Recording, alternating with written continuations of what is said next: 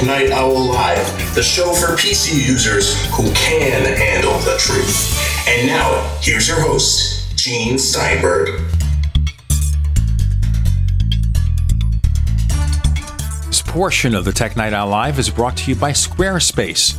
It's the all-in-one platform that makes it fast and easy to create your own professional website or online portfolio. For a free trial and 10% off your first purchase, go to squarespace.com. Use the offer code TechNightOwl.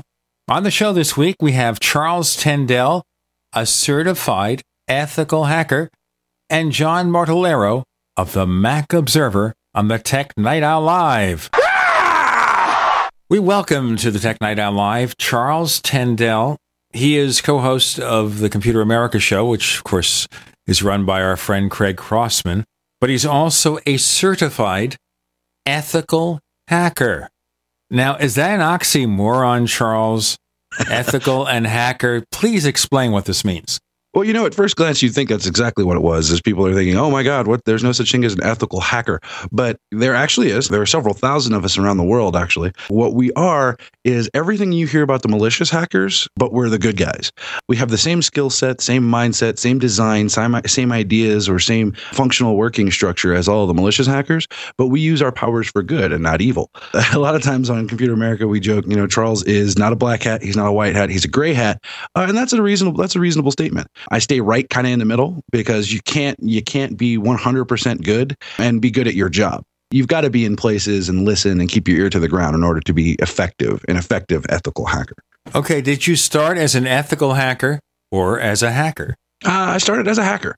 I was that kid who his father brought home in their first computer and said, don't touch it. And it was all downhill from there. Well, my son didn't hack. He just tried to throw everything into the trash. That's kind of a form of hacking. I guess it is, destroying all your data. If you want to be malicious about it. But, even in the recycle bin or in the trash bin, it's all still, recoverable. It's all still easy to get back.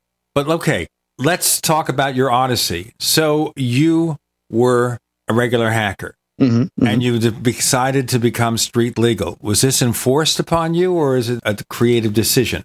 Well, a little bit of both. I was that hacker who did things in school, got into his school databases, did all kinds of fun stuff as a kid. Grew up, joined the U.S. Army, was doing missile defense for the Army for a number of years.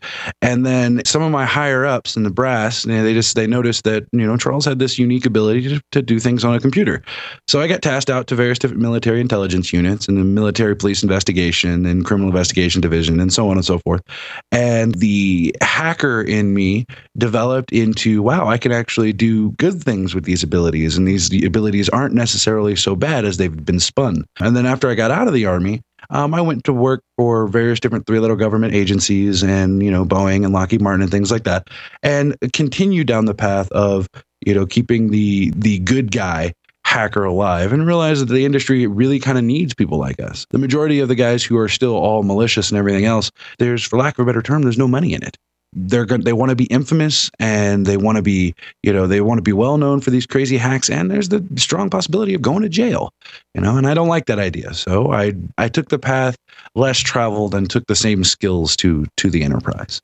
But isn't it possible for the non-ethical hacker or the regular hacker to sell his skills to somebody who wants to do mischief or nasty stuff? Absolutely. That's kind of a big market. So there's only so much time that they can keep doing that without getting caught. At some point, they're going to want to get known for the latest hack that they just did. They're going to want fame. They're going to want all this other stuff. And eventually they're going to cross the wrong person, and they're going to end up, either behind bars or, having to pay some serious fines. Okay, so you did legitimately.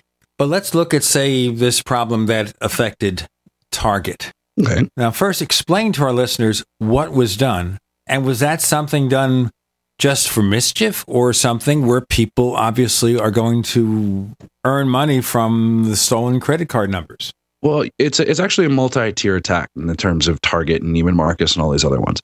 First, the gentleman who actually, or the suspected person who actually created the malware that ended up on these point-of-sale systems, he was doing it just to sell the software. Like, he was going to make money from selling the software. And in and out of there, so in some places, he actually said, look, I'll sell you this for $2,000, $3,000, $10,000, plus a portion of the bounty that you get from the cards that you get. So he was trying to make money just doing it that way. So that was the baseline malicious portion. Then the people using the software, they went and they got it onto the machines, however they got it onto the machines. Typically it's, they click the link or inside job or however they got it there. They turn around and those people take the cards and they divide that up into two piles. One pile is, these are the cards that I'm going to sell on the black market for other people to use. And these are the cards that I'm going to use to purchase things for myself. The last of those two, the purchase things for myself, is the more high risk one. Selling of stolen credit cards is also high risk. There are multiple players involved here. And in the end, the game was, financially motivated. They wanted the money that was contained on the cards and the money that could be used to after selling these cards. Well, sounds like something that somebody could sell for millions of dollars for what it was worth. On average, these card numbers sell from anywhere from a couple of $100 to $10,000 a piece, depending on the card. For example, your standard Visa debit card, a couple of $100 on the black market. Your black American Express card, couple of $1,000 to $10,000 on the black market, because typically those cards, you can run them dry and buy a Ferrari. All right. So if you're using an American Express and you left home with it and you went to Target, you're in trouble. Now, Target first said 40 million, then turned it to 70 million. Are they undercounting? Definitely. You have to think about it this way from an enterprise perspective. They're trying to save face. They lost, and originally it was 10 million, then it was 40 million. And the last, I think, count was almost 200 million card numbers were stolen by this. And, it's going to keep going up and up and up as the shock and awe actually dies down on it all. One, it's an organization who doesn't understand the full scope of the breach yet because they're still investigating. And two, they don't want to be seen as lacking in their security mechanisms. They don't want to lose any more revenue than they already have. I mean, have you driven past a Target in the last month? I was there yesterday. And how many people were there? Well, let's just say not as many as a few weeks earlier. Or if you are there, everybody's dealing in cash. Well, that's it. Or maybe they should accept Bitcoin. If they accepted Bitcoin, they'd probably be more secure. We'll ask you about Bitcoin in a moment, by the way, because we added a Bitcoin donation link on my site for people who want to make donations. But the programming is all messed up. I'll get into that later. Uh-huh. All right. Is there something Target could have done to avoid this problem? Yes. There are actually several different levels that Target could have done. First, you have to understand that security is an additional step that most retailers don't want to force their customers, their patrons, to go through, because they fear that extra few seconds, that extra minute or so, or that extra point of failure is going to cost them more money in the long run. Target could have implemented, just much like they do in Europe, they could have implemented several different security mechanisms to prevent this from happening. In Europe, there are smart cards that have an additional chip in them that authorize certain information. The consumer themselves on their bank card could have had monitoring on them. If we had some sort of two-factor verification with every card purchase, it would be easier.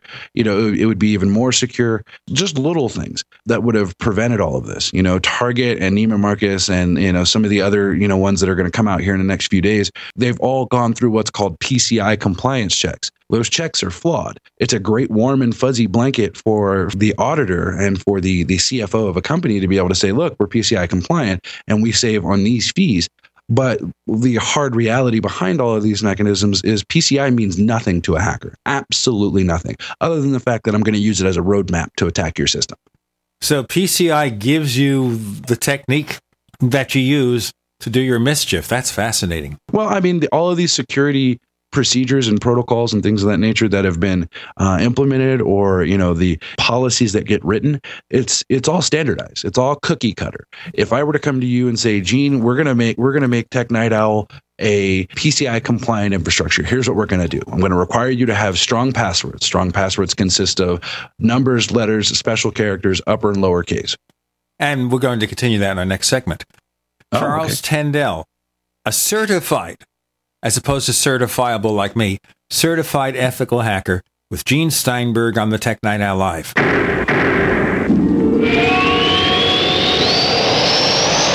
Folks, I have a close relative who has been trying to set up a website. He gets his domain, looks great, but what about the site? What does he do next? Where does he start? Well, Squarespace, it's the all-in-one platform, makes it fast and easy to create your own professional website or online portfolio. Squarespace offers 24/7 support. And it's cheap. It only costs as little as $8 a month. Really inexpensive to set up your professional website. And you can start a trial with no credit card required. Build your website today in minutes. When you decide to sign up for Squarespace, make sure you use the offer code TechNightOwl. That's TechNightOwl to get 10% off your first purchase and show your support to the Tech Night Owl Live. We thank Squarespace for supporting our show. Check them out at squarespace.com, squarespace.com.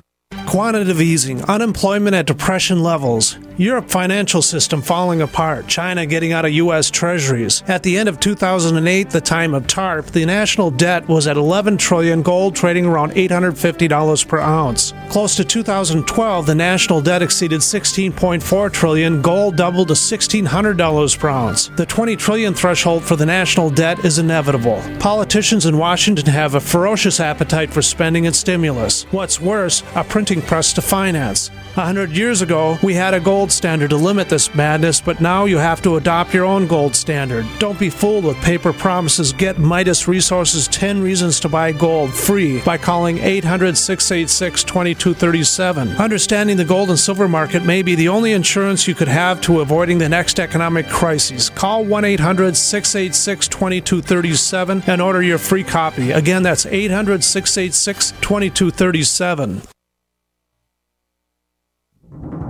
Time and time again. You need to come here and help us. We need assistance, please. Those we should be able to depend on let us down. Federal and state and local officials saying help is on the way. Well, the folks here in Bell Harbor say, show me. Don't depend on the government to save you. Take action now so that you're prepared for the next disaster with MyPatriotSupply.com. Get the best prices on storable food, non-GMO seeds, water filtration devices, home canning equipment, survival and self-reliance books, and more at MyPatriotSupply.com. Call 866-229-0927. We are hurting down here and we need help immediately. Before it's time to survive, it's time to prepare. MyPatriotSupply.com.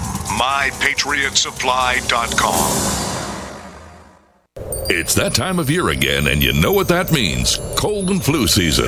But don't worry, HerbalHealer.com has you and your loved ones covered with our safe and natural products. Cold and flu fighters like beta-glucans, olive leaf antiviral capsules, grapefruit seed extract, HHA 4-herb capsules, elderberry power, and respirate. And don't forget about Oregacillin for the lungs, normally $34.95, on sale now for only $25. Vitamin D3 120-count soft gels, only $9. Whole body and homeopathic detoxes for the lungs, kidneys, liver, lymph, and brain, normally $26.95, now just $20. HerbalHealer.com also offers correspondence courses to teach you how to handle your health naturally. And as always, new customers get a free 128-page catalog with your order. Visit HerbalHealer.com and click the Winter Specials button to save on our natural cold and flu-fighting products. HerbalHealer.com, healing the world with nature, one person at a time, since 1988. We'd like to hear from you. If you have a comment or question about the Tech Night Owl Live, please send it to news@technightowl.com. That's news@technightowl.com. If you'd like to discuss today's show with fellow night owls, visit our community forums at forum.technightowl.com. That's forum.technightowl.com. Charles Tyndall joins us. I'm Gene Steinberg here in the Tech Night Owl Live. As we said, he's a certified ethical hacker. And he's talking about the fact that if you have PCI compliance, you're giving the hackers a roadmap into the measures you're taking so they know how to work around. Okay, so we have the secure passwords, which everyone should do anyway. Everybody should do anyway. PCI goes on further to say, you need to make sure you have, logical separation between critical units, typically with this type of with firewall infrastructures here and so on and so forth. PCI and all these other compliance ones lays out how you should do what's called defense in depth. It tells you how you should set up, external firewall, DMZ, internal firewall, another firewall separating your non-critical systems from your critical systems and your user base, and so on and so forth. All that does for a hacker is, if I go to a website and I'm doing a footprint or fingerprint on an organization that I'm going to potentially hack, I'm going to go to your website and I'm going to suck down every bit of information that's on your website that I can. And if on your website is a big, beautiful SSAE 16 or PCI compliant seal or statement, I know exactly where not to attack on your network. So I shouldn't run the seal. You shouldn't run the seal. You shouldn't give me that information. I should basically say nothing. You should. The less you tell me about your security infrastructure, the more I can go and look and potentially trip some of your booby traps and some of your notification and alert systems. All right. The key here is that you want to keep your security techniques as quiet as possible, because anything you do say will alert the people who want to do nasty things to you. Exactly. All right. Now, the other thing I heard, one of the things that Target could have done is having support for credit cards with these smart chips. Correct. But who's offering credit cards with smart chips in this country? Most of the time it's been the card processors, the developers. For example, some of the larger, debit card organizations at one point had a setup where you could use what was called the RFID chip in your card. Not necessarily more secure, but it was more convenient. It's really just a matter of adding a few dollars to the development of the card process, and the people who print them can add this functionality to it. And it also comes down to the additional infrastructure to be able to read these specialized cards. But when was the last time you used one of the card readers, like the credit card reader? Well, I don't use it, but they obviously have point-of-sale terminals where I swipe the card. Right. Well, if you look on the very front of the majority of these, there's a little slot. And that slot is where you would slide one of these common access cards or one of these smart cards into it. So the physical ability to do these things is available to the majority of these retailers. The logical connection for all of them, the setups with the back end things to do it, those would be more costly, but that's something that consumers would never see. It's really not hard. And now that we have the advent of things like Touch ID, and it's rumored there's going to be another, type of thing that's going to be coming out like this, everybody's carrying around smartphones. It would be ridiculously simple to just generate a code and have it display on your screen and then swipe that code, and now you're paid, as opposed to using, these crazy card readers or going on with all this other infrastructure. The bottom line is the reason that most of this doesn't happen is money driven. They're so worried that they're going to lose that $20 transaction because of the additional security mechanisms that they don't implement them, and they're like, well, this is the cheapest way to get it out there. It's going to take, an additional 30 seconds for the customer to do this. We don't want to do it.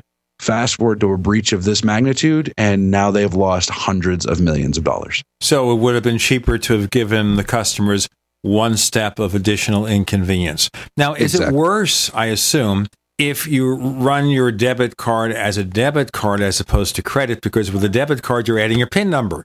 Well, even still, a lot of these breaches, think of the amount of information that people have put into this system. Not just their card number. They've put their personally identifiable information in there. Your PIN code, that's great. Now, if I've got your PIN, now I can go and duplicate your card and start doing what's called a cash out attack and start just pulling cash off your card. As if I were standing in an ATM or if I were using it for online purchasing or anything of that nature. The PIN code is really kind of irrelevant when you're dealing with a physical or a software skimmer, as was the case here. So don't use the PIN code. Use a PIN because it adds an additional layer of security when dealing with like ATMs and things of that nature. But for this particular occurrence, all of the information that was passed through that point of sale system was what was captured. For example, you swipe your card. If you didn't have a PIN, all I would have is your card number, the expiration date, name, and whatever information might be attached to that card. If you swipe your card into the same system and you use it as a debit card, I have all of the same information plus your 4-digit PIN, which may be the 4-digit PIN for other things around the world. So it's kind of damned if you do, damned if you don't type of situation.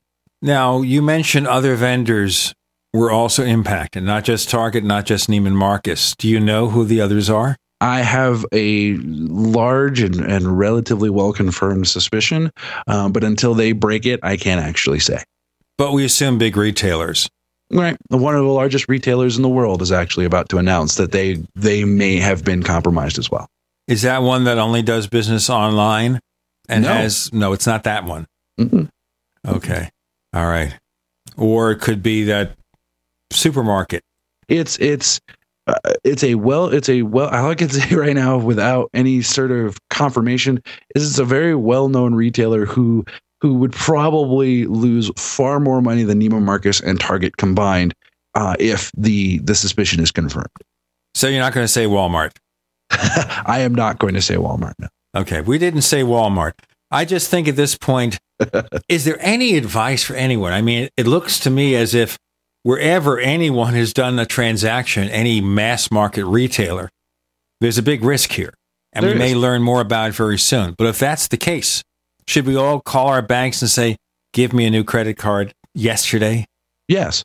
I mean, if you've shopped at any of these large name retailers and you are worried that your card information may have been compromised, absolutely call up your card provider and say, look, we need to get a new card. And they're ready for it right now. They're mass printing these cards right now. And that is the best and fastest way to make sure that your card information doesn't get stolen.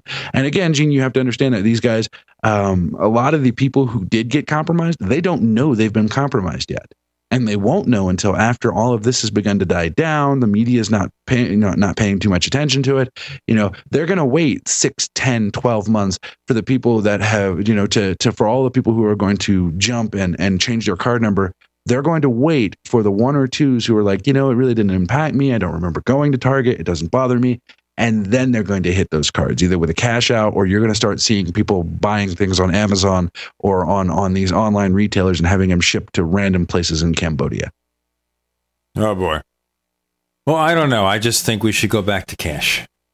Well, cash is a good option. It's safe. It's secure. You don't have to worry about anybody stealing your cash. But are you going to walk in and buy a $40,000 car in cash? Well, I wouldn't. But, usually with a car, though, you'll get financing through the dealer or through your bank. Uh-huh. All right.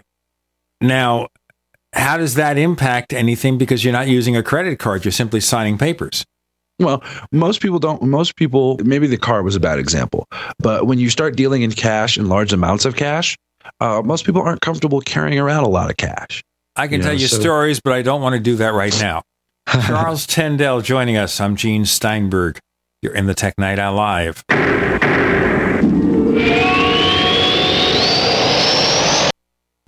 are America's largest independently owned communications network, GCN. Attack of the Rockoids has been well received by critics and readers alike. It's a thrill-a-minute story you'll never forget. A former U.S. military intelligence officer is haunted by intense dreams about a beautiful woman pleading for his help after a terrible battle in outer space. But the dreams turn out to be true and thrust him into a telepathic love affair with a woman whose faraway planet is intent on destroying the Earth.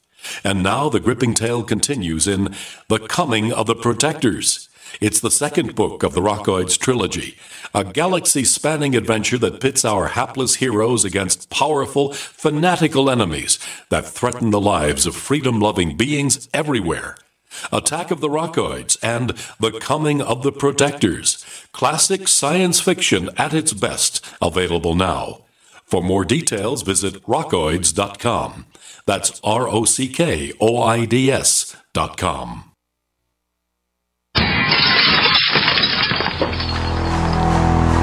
In the U.S., 1 in every 50 homes will have a break-in this year. Burglars call it smash and grab. Police call it robbery. We call it avoidable. We are Fake TV, a simple electronic device that can fool even professional burglars. Fake TV easily plugs into any outlet and simulates the changing colors of a television. To a burglar, it looks like someone must be home watching TV, so they'll likely move on to an easier target. At only $29.95, Fake TV costs less than a month of most alarm monitoring plans and comes with free shipping. Order your Fake TV by calling 877-5-FAKE-TV or go to faketv.com. That's 877-532-5388 or faketv.com. Fake TV, the burglar deterrent. Now you can get the same survival food U.S. Special Forces use on their toughest field missions. High-protein, high-energy, freeze-dried foods known as long-range patrol rations or LRPs. Soldiers love LRP rations. They're lightweight and easy to carry. Easy to prepare by just adding water. Easy to enjoy because they taste great. Civilians love LRPs as a solution for emergency preparedness and recreational activities with limited storage space, such as hiking, climbing, sailing, or RV travel. Veteran-owned Freeze Dry Guy is your exclusive source for this 2013 U.S. military overrun. Long on nutrition, these delicious entrees have a long shelf life, lasting decades. But this rare opportunity, this limited supply, will not last long. You have to act now. Call 866-404-3663, 866-404-FOOD, or log on now to freezedryguy.com, freezedryguy.com. There are many things the human body can do very well, but maintaining the proper pH level isn't always one of them. That's where AlkaVision Plasma pH Drops can make a world of difference. AlkaVision Plasma pH Drops helps your body do what's natural. Just a few drops a day helps rid your body of harmful waste and acid while promoting health and restoring vibrance and energy. Alkalizing boosts your immune system and can help fight headaches, irritability, cramping, and insomnia. Alkalizing also helps the body fight depression and even bone loss. To learn more about the importance of alkalizing and how you can find life-changing and vital balance, please visit AlkaVision's brand new website at alkavision.com. Same great products, but now easier to use and more informative than ever before. To get your very own Plasma pH Drops for just $29.95, call 800-518-7615 or visit alkavision.com. That's ALKA vision.com. Alkalize your body and supercharge your health at the new alkavision.com. You're listening to the Tech Night Owl live with Gene Steinberg. You never know what's going to happen next.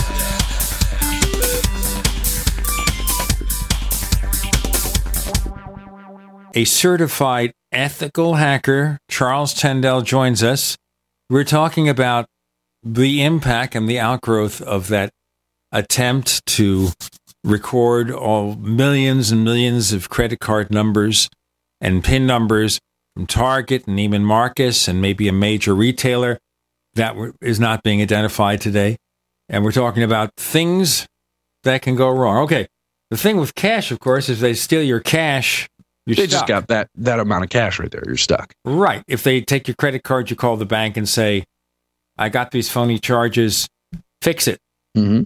And you know, the other thing that people are that like I tell my customers, when you go overseas or you go shopping or you do anything online, and a lot of people think this is a ridiculously unnecessary step. I have multiple accounts, and one of them is designated as my spending account. Anytime there's usually a zero balance in that account. Okay? Usually a zero balance in that account, until the time I go to make a purchase. When I go to make a purchase, money is transferred from my primary account to this account to spend, and then it goes back to zero. There's usually a very small amount in there, so if this card gets stolen, all you're going to get is the couple of $100s that are in there. You're not going to get, my main bank account.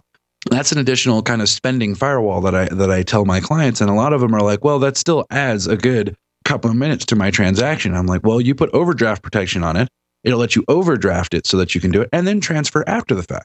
And they're still like, well, that's still one more step that I have to remember doing. It's either you do the additional step or you stand the risk of losing everything in your bank account. And not only everything in your bank account, the things that are relying on the money in your bank account, now you get additional fees. You know, while everything in your bank account from these fraudulent charges are the banks will normally give back. They'll say, hey, look, we recognize this is a fraudulent charge. Let's give it back. Okay. The fees that were generated from, bounced checks, from, insufficient funds, from, overdrafts, from things like that, the fees that are generated from that, those can mount up real fast, especially if if your money gets all stolen at, say, the first of the month, and now you've got, your mortgage is due, your car note is due, your bill, your electric bill is due. All this is due at the same time, and it's all set to auto come out. if there's no money there, now you get, we missed it. Now we're going to hit you with this fee. We're going to do this, that, and the other. And that'll mount up real quick. So the residual effects of an attack like this are more than just the I got a couple of $100 stolen off of my card. What about online payment services like PayPal? Are they safe? Safer. They're safer than physical retailers. It's a lot harder to steal card information from these guys because their information is all stored electronically.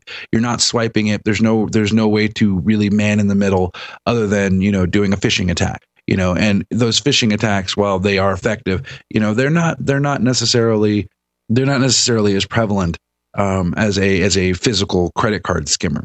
PayPal has a very strong, fraud detection system. There's a lot of different stuff that goes in there to actually protect you, and you are physically entering in all of your information and not you're not swiping or leaving your card stuff there. You have to type it, add codes, and all that other high speed stuff. Of course, the other thing about PayPal is they do have a MasterCard style debit card that would be subject to the same risks as your regular bank, right? Correct. Now, anytime you bring a physical card to all of this, that's when you're still susceptible to, physical card stealing, scraping, card skimming, swiped your card, I stole your stuff, kind of stuff. So the advertisement here is for doing all your transactions electronically. Or you as a person having more control over your transaction at the time. If you go online, think if you have to enter in your 16-digit card number, your name, your, the CVV code on the back, the expiration date, and all that other information. It takes an additional few minutes for you to complete your transaction because it is naturally more secure. You are interacting with a system, with an automated system that's going to have its own checks and balances. And, if there is a fraudulent charge, it's really easy to identify where it came from, Of course, you can also do telephone payments the same way. You enter the numbers for your card and all the information into the telephone keypad. That's the same system.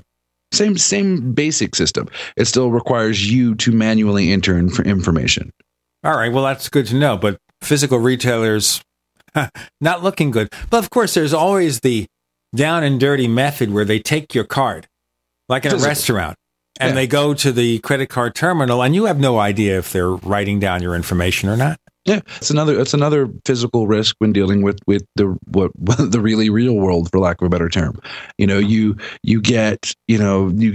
trusting that person to do their job, to be appropriate, and it's not uncommon to hear about wait staff and people doing that, about skimming card numbers as they're going to gather information. It's not uncommon. Okay, let's talk about Bitcoin for a minute. Okay.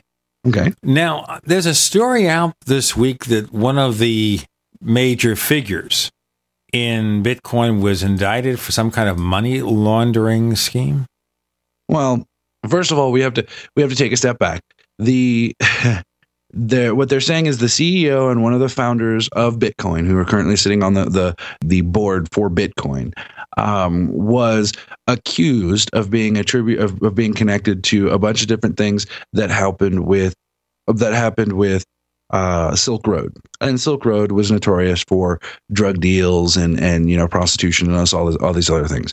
And they're saying that Bitcoin was used to launder money for Silk Road. In my opinion, this is just another attempt by the Fed to shut down a currency that they can't control. You think it's all about Bitcoin, not about this individual? Correct. For example, Gene, if it were identified that you, and not saying you as personally, if it were identified that you were participating in some sort of malicious activity, it would be you that I would be targeting for information or to outs to give a bad mark to.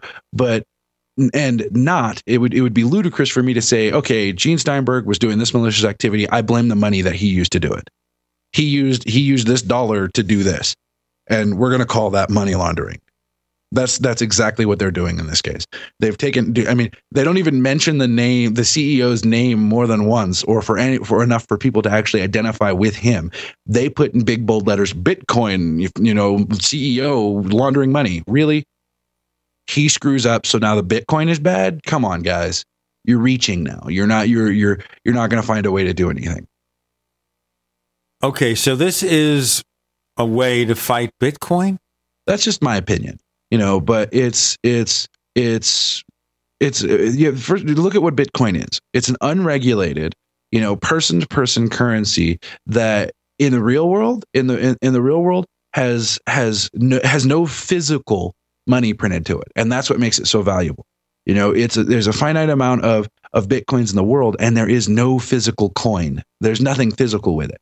It's all electronic. It's all in ones and zeros, and there's no way for anyone to say, this is my currency, I'm going to tax it at this rate. That's the problem currently. There's no way for anybody to actually tax it. Explain to our listeners more about Bitcoin, because the problem is here when you actually read the information, it's written for computer hackers to understand, not for regular people. So since Bitcoin, I don't work as a computer hacker, maybe explain, and this segment's going to end at about a minute. We can continue in the next one. Mm-hmm. What is Bitcoin specifically? Just an all-digital currency? That's exactly what it is. Bitcoin is an all-digital currency that exists only online, only in ones and zeros. There are some offshoots where you can buy physical Bitcoin right now.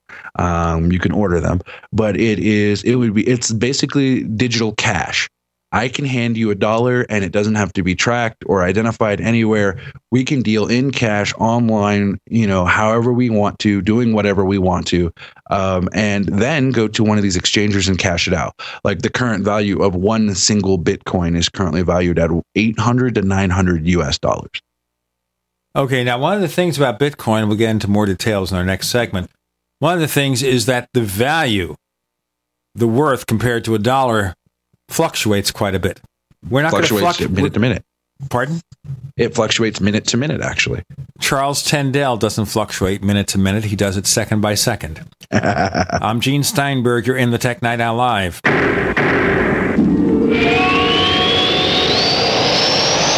little right, a little left, but always independent-minded. The Genesis Communications Network, GCN.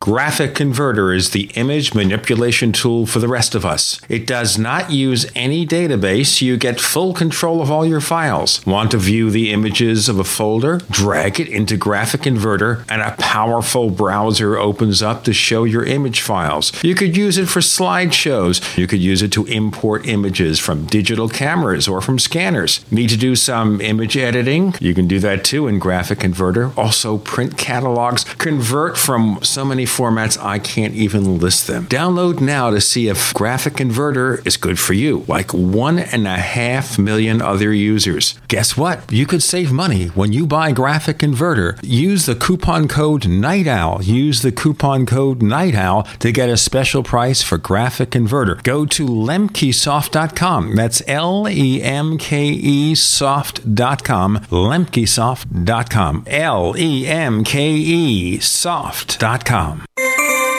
This alert just came in. This special announcement is for business owners and leaders of organizations who've been waiting for the right time to build. General Steel has made it impossible to wait any longer with rock-bottom prices that could save you thousands. That's right, General Steel, America's leader in pre-engineered structures, is offering buildings at prices you will never see again. Don't miss these prices. A 50 by 100 for under $30,000. You heard right. That's 5,000 square feet under $30,000. Manufacturers, if you need a larger building, try a 100 by 100 commercial building for $129,000. You can't afford to rent with these prices. Imagine a 70 by 100-foot church building for under $69,000. With the economy improving and interest rates still at historic lows, you can't afford to wait. So call 866-91-STEEL. Lock in your price now. Take delivery in spring. 866-91-STEEL. That's 866-917-8335. We live in a complicated society. Stressful issues are always popping up. Have you ever been treated unfairly by someone? Have you ever been overcharged for a repair? Have you ever signed a contract or a document? Worried about identity theft? How many times have you been in those unique situations where you just wanted to call an attorney to find out if you're right or wrong, or what your legal rights are? But every time you think about calling an attorney, what do you think about first? That's right. Who do you call, and how much will it cost? Our friends at Legal Shield have found a solution. With a nationwide network of 6,900 attorneys who average 19 years of experience, Legal Shield's law firms take over 40,000 calls per week helping their members. For less than $20 per month, you can have access to Legal Shield on everything from the trivial to the traumatic. Let Legal Shield stand up for your rights at lsprotection.com. That's lsprotection.com. Or call 855-340-SAVE, 855-340-7283. Many Americans suffer from digestive problems, often totally unaware they're not absorbing essential nutrients from foods and supplements. Dr. Peter Glidden is aware of the importance of healing a damaged digestive system. Now, the product that I'm going to talk about today, Mackey Plus, and it is a combination of a superfruit, the Mackey berry, and aloe vera juice. Now, aloe vera is a very interesting nutritional supplement to talk about because aloe vera, it's the stuff that you put on your skin if you get a burn. And man, it really knocks down the pain, the inflammation of the burn and facilitates healing. Well, guess what? It does the same thing internally that it does externally to burns. To soothe and heal your digestive system, order Mackey Plus today by calling 855-347-3696. That's 855-347-3696 or on the web at fireyourmdnow.com. That's fireyourmdnow.com. You're listening to the Tech Night Owl Live with Gene Steinberg. You never know what's going to happen next.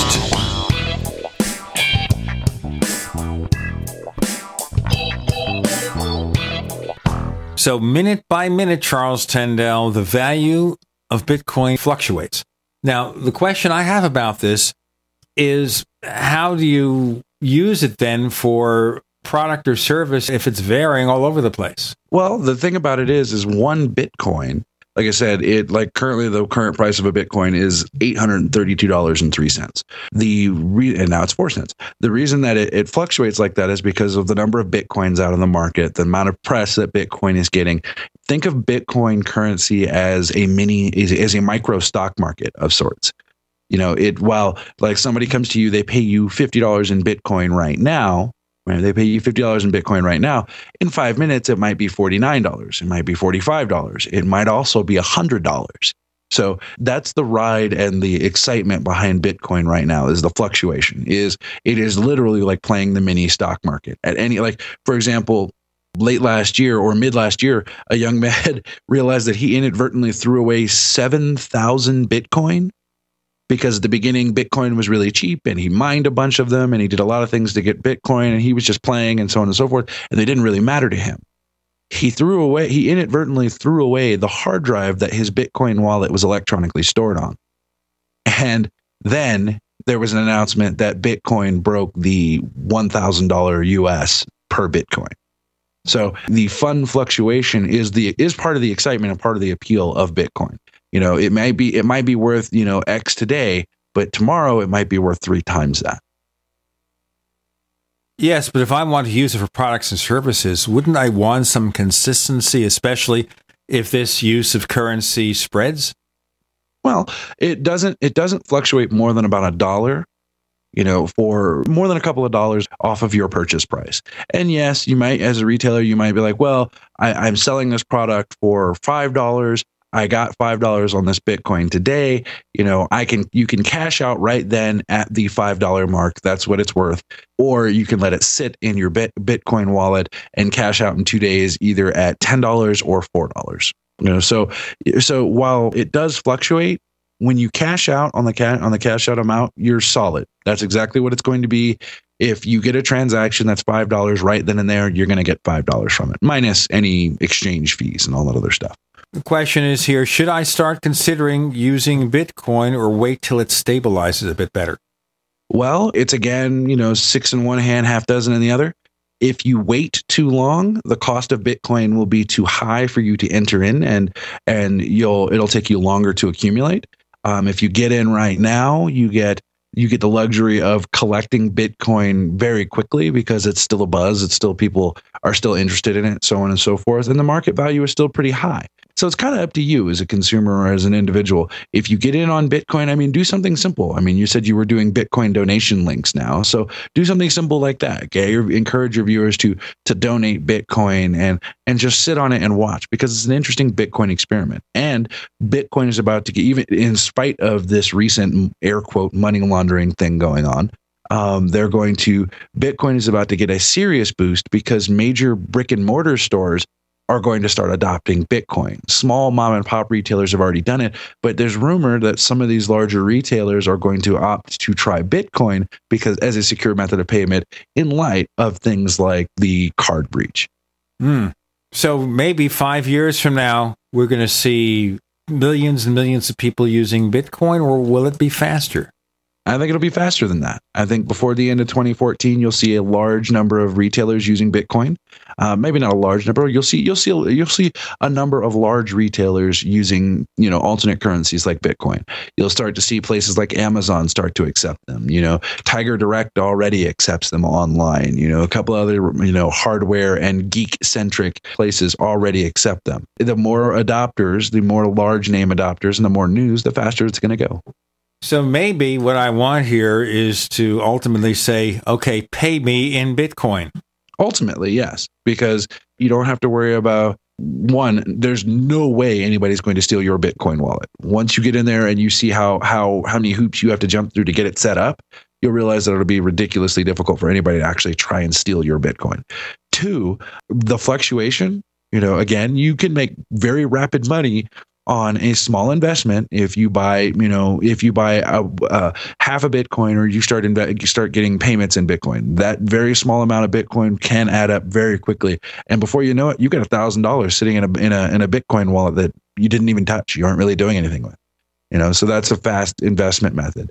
Another good thing for Bitcoin, and what we should start doing and what people should start seeing, is it's not tied to any one government. It's not tied to any one location. It's not like, I've got my US dollar here, it's worth XYZ there. It's basically a universal currency.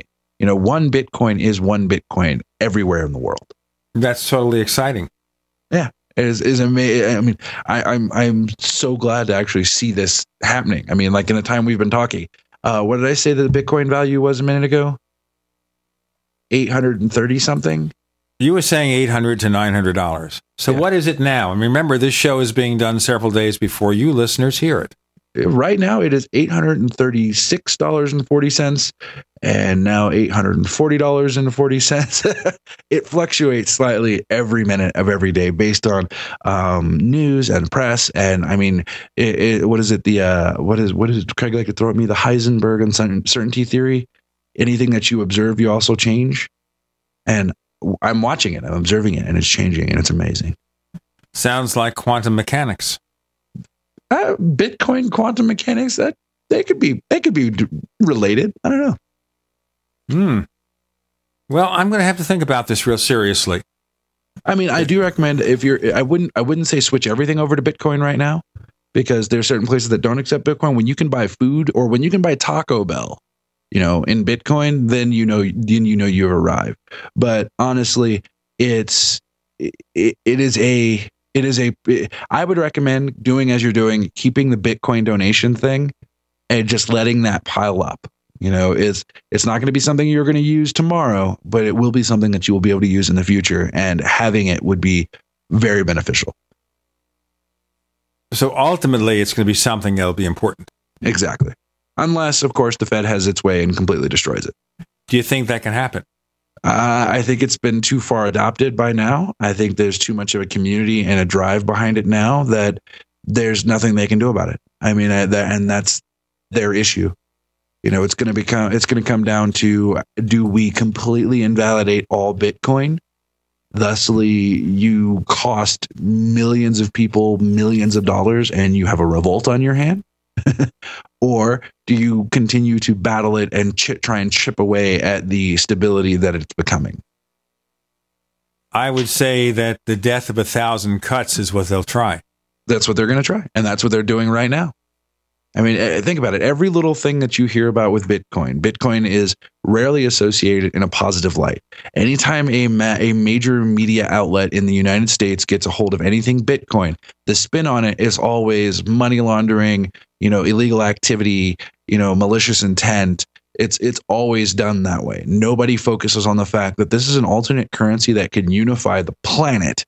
Essentially, that this is a secure method of sending payments. And if we get major retailers that start adopting this and people start having their Bitcoin wallets on their mobile devices, right? On their mobile devices, there's your secure method of payment that's very difficult to hack. I have to physically steal your mobile device now to get your Bitcoin wallet. And then on top of that, I have to then hack your Bitcoin wallet on your phone. So I steal your phone, figure out its passcode or your fingerprint. Then if somebody develops a Bitcoin wallet that still uses, say, the fingerprint reader in the iPhone 5S, now you've got, a fingerprint reader that's generating Bitcoin to pay for a physical real world purchase. Good luck hacking that. Now, there's a question here, which is there a finite total amount of what Bitcoins are worth, or is it a situation where the governing authority, if there is one, can just issue more Bitcoins as we need more of them? No, Bitcoin originally was developed to be there's a set there. Nobody really knows how many there are, but there's a set number of Bitcoin in the world. Those Bitcoins get exchanged from one place to another and they move around. But they're as far as I know, there isn't like a Bitcoin electronic printing press anywhere. Okay, so if there are $50 billion worth of Bitcoins, it's not going to finance a country yet. But maybe it will if it expands that way. Charles Tendell is a certified ethical hacker, and I hope he will be gracious enough to stay for 1 or 2 more segments because we're just getting warmed up. And this discussion about Bitcoin is fascinating, and we're going to have to see whether it takes over the world. Coming up a little bit later on the Tech Night Owl Live, we'll hear from John Martellero, who hangs his hat at the Mac Observer and also writes for The Street. I'm Gene Steinberg. You're in the Tech Night Owl Live.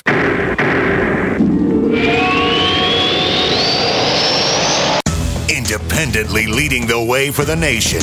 Compelling talk for every political persuasion. We are GCN. Hi, this is Ted Anderson. If you'd like to listen to GCN programs on the go, I have great news. GCN has created a Droid and iPhone application, and it's free. Just as easy as going to GCNlive.com, click on the banner, and download. Before you know it, you'll be listening to your favorite hard-hitting GCN shows, live or on demand, right on your Droid or iPhone, 24/7 and on the go. So download the Droid and iPhone app free by clicking on the banner at GCNlive.com. Thanks again for listening to GCNlive.com. Again, that's GCNlive.com. We the people grow cotton, weave fabric, engrave ink, embed strips and fibers to protect from counterfeit, then carting to a private bank, having it lent back at interest, forcing taxes to service debt. This capitalism, or was Jefferson correct when stating a central bank issuing the public currency is a greater menace to the liberties of the people than a standing army? Ted Anderson, I'm placing a free silver dollar in a book that explains our monetary system. Call for your copy, 800-686-2237. It's time to understand the system. Call 800-686-2237. That's 800-686-2237.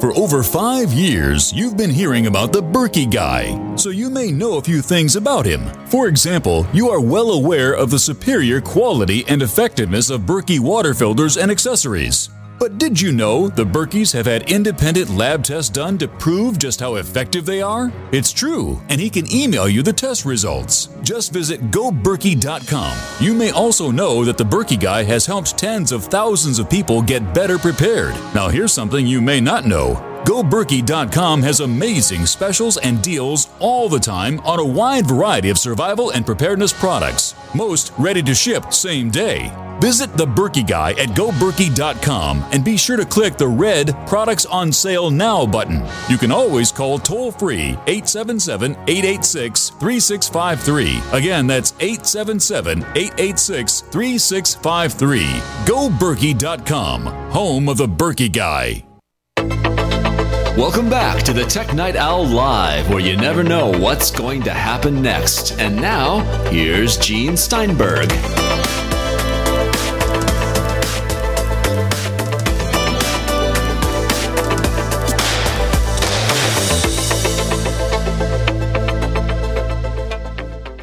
Charles Tendell does two things that we're interested in. One is he's a certified ethical hacker. And secondly, but certainly not least, he is also co-host of Craig Crossman's Computer America radio show. All right. We've been talking about Bitcoin. And you mentioned to me that there is actually a finite number or amount of available Bitcoins, unknown. So if we need more money than those Bitcoins provide, what happens then? Well, I guess we have to burn that bridge when we come to it, or cross the bridge when we come to it. I would assume that when we hit the Bitcoin cap, that there's either going to be one of two things. There's going to be a generation. There's going to be a new influx of Bitcoin brought into the market, however that happens from the Bitcoin, masters out there. Or we're going to see that no one person will ever have all of the Bitcoins. They will always be out there. There will always be some floating. It's like gold in the United States. It's here somewhere. You just got to know where to look. All right. So therefore, the value of each Bitcoin goes up with demand. Yep. Am I making sense? Yeah. I mean, that's completely accurate. I mean, the more demand there is for the Bitcoin, the higher the value is. The more we talk about it, the higher the value is. And, when we get to the point where we need more Bitcoin, we'll figure that one out. I guess at this point, it's one of those things where a lot of things are still being tested, or is it final now? Bitcoin's been around for about I want to say 2 years, in one version or iteration or spinoff, as it's been for a while. I don't think there is much more refining left with Bitcoin. I think it's matured as far as it's going to go. I think there's still some. I think the part that needs to catch up now is how we use Bitcoin. I think the Bitcoin implementation, it was simple. It's out there. It's the way that it is. And how we begin to use it is what we need to develop next. So what are you seeing now in terms of the use? Is it basically starting out with the people seriously interested in computers and digital systems, the power users are taking it first, and then somehow it spreads to the masses? Well, there are two people that are using Bitcoin now. Yes, the power users, the hardcore people who are like, ooh, cutting edge stuff. Let's see what's going on here. The hackers, the people who are just interested, who are just hardcore on technology. They are the ones who are involved in it right now. But you've also got the ones they want to be cutting edge. You got the hipster, coffee, muffin shop down the street who's using Bitcoin. You've got this high speed, this I want to get the extra press because it's cool pizza delivery place that's accepting Bitcoin. You've got the people who are tech savvy, but they want to get the extra attention because they use Bitcoin. So it's a matter of what? Prestige, status? Well, right now for example, I'm a Glass Explorer. I paid a ridiculous amount of money to get a beta test of a prototype, basically. I am one of a few people who are doing it. And, it's because I was interested in it and because I think it's cool technology and because I think it is a leaning forward future item. And it's the same with Bitcoin. I accept Bitcoin in payment because it is one, it's if you have the capability to do it and my clientele typically do, it's an easy payment system that we can use. It's also, I get the additional attention that says, this professional hacker over here accepts Bitcoin payment. But when the local McDonald's takes it, it's going to be a big thing. But that's another question here, too, about Bitcoin. Is this the technique that's going to work, or will someone come up with something different? Well, there have been a couple of different spin-offs. There's Bitcoin variants, there's Litecoin and all these other ones. But Bitcoin has been the base for the longest period of time. I think if Bitcoin, once it gets more established in the physical world, I think it will. Once we see like McDonald's saying we accept Bitcoin here, I think it'll be an unstoppable force. Well, we're going to have to see whether I could buy my Big Mac. Not that I eat Big Macs, but if I were to buy Big Macs, whether I will be ready to do it in Bitcoin. What do I do then? Do I just show them my iPhone and they flash something and they get paid? That's one way to do it. Your phone can generate a QR code to do it. and you can just have them scan that. You can actually physically enter in their Bitcoin address, but typically when they do the Bitcoin thing, you scan the QR code with your mobile device. It takes it, and you hit send on your mobile device, and they'll receive it seconds later. You know what? I like the idea. Huh? And we'll secure have to payment mechanism that's fast and secure, and you know, I'm looking forward to the days when I can buy my chicken sandwich or my Taco Bell with Bitcoin. You know, we're giving all these companies free publicity. Taco Bell, McDonald's, Kentucky Fried Chicken. I didn't mention that. Ooh. You like it? I like Kentucky Grilled Chicken. Yeah, I mean, I like their original recipe fried, but the grilled and the original are still really good together. It sounds interesting to me. You know, I kind of like the idea. Let's talk in the waning moments that we have you here about security in general. And of course, we dealt with credit card issues. But Mac and PC security, are they pretty much the same now, or is the Mac still way ahead? Well,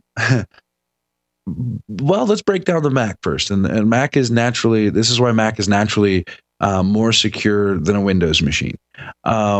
Mac is a true multi-user operating system, meaning to install anything, to do anything, it requires you to enter in your additional password and give authorization and do all the other high-speed stuff. And there are built-in security mechanisms that prevent certain things from happening.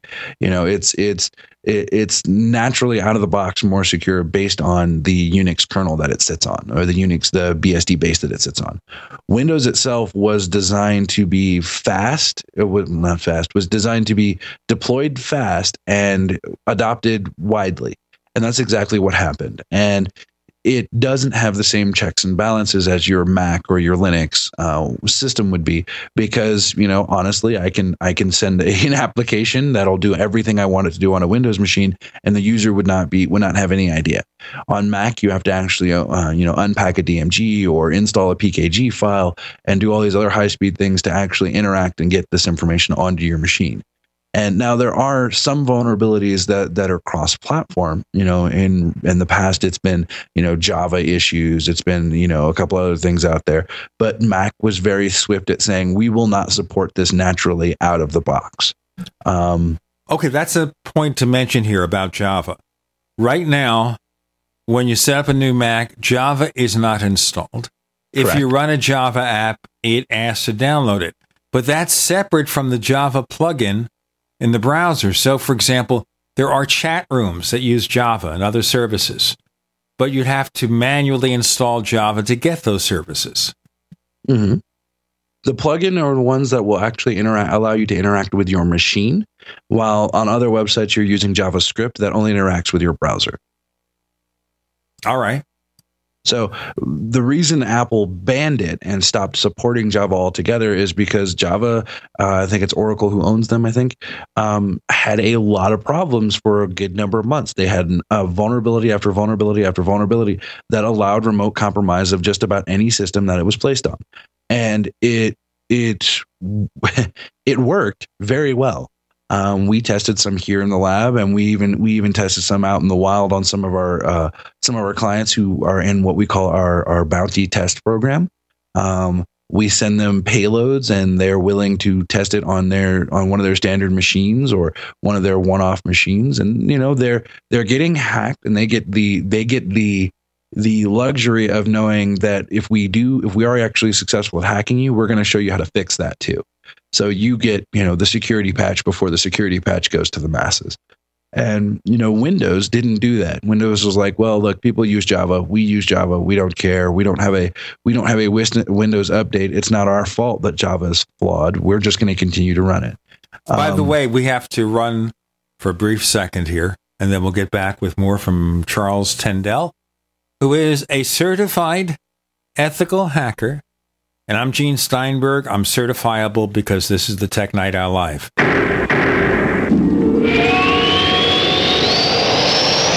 Neighbors, are you tired of dealing with a slow web hosting provider? Well, check out A2 Hosting and their screaming fast Swift server platform. They even have SSDs that load pages 300% faster than the competition. Ready to give your site a speed boost? Well, tell you what, neighbors, head on over to a2hosting.com. That's A2, that's the number 2, a2hosting.com. Check out their Prime hosting account. And get this, neighbors, they're even giving you an exclusive 25% off discount for all our listeners. 25%.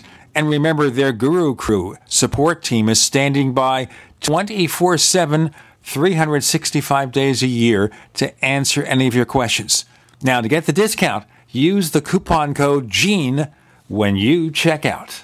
Do you know how much the dollar has lost in its value against other currencies in the last 90 days? Ever think about how inflation will change your life, your savings, your retirement plans? Remember inflation in Zimbabwe, Argentina, the Weimar Republic? Put another way, who cares if your investments go up 10%, but you lose 40% of your purchasing power? Gold is the only monetary asset as no one else's liability. Gold still buys the same amount of stuff it always did. Gold does not require trust in a third party. You can possess it in your hand. You can take it with you. Gold is real money. Gold is honest money.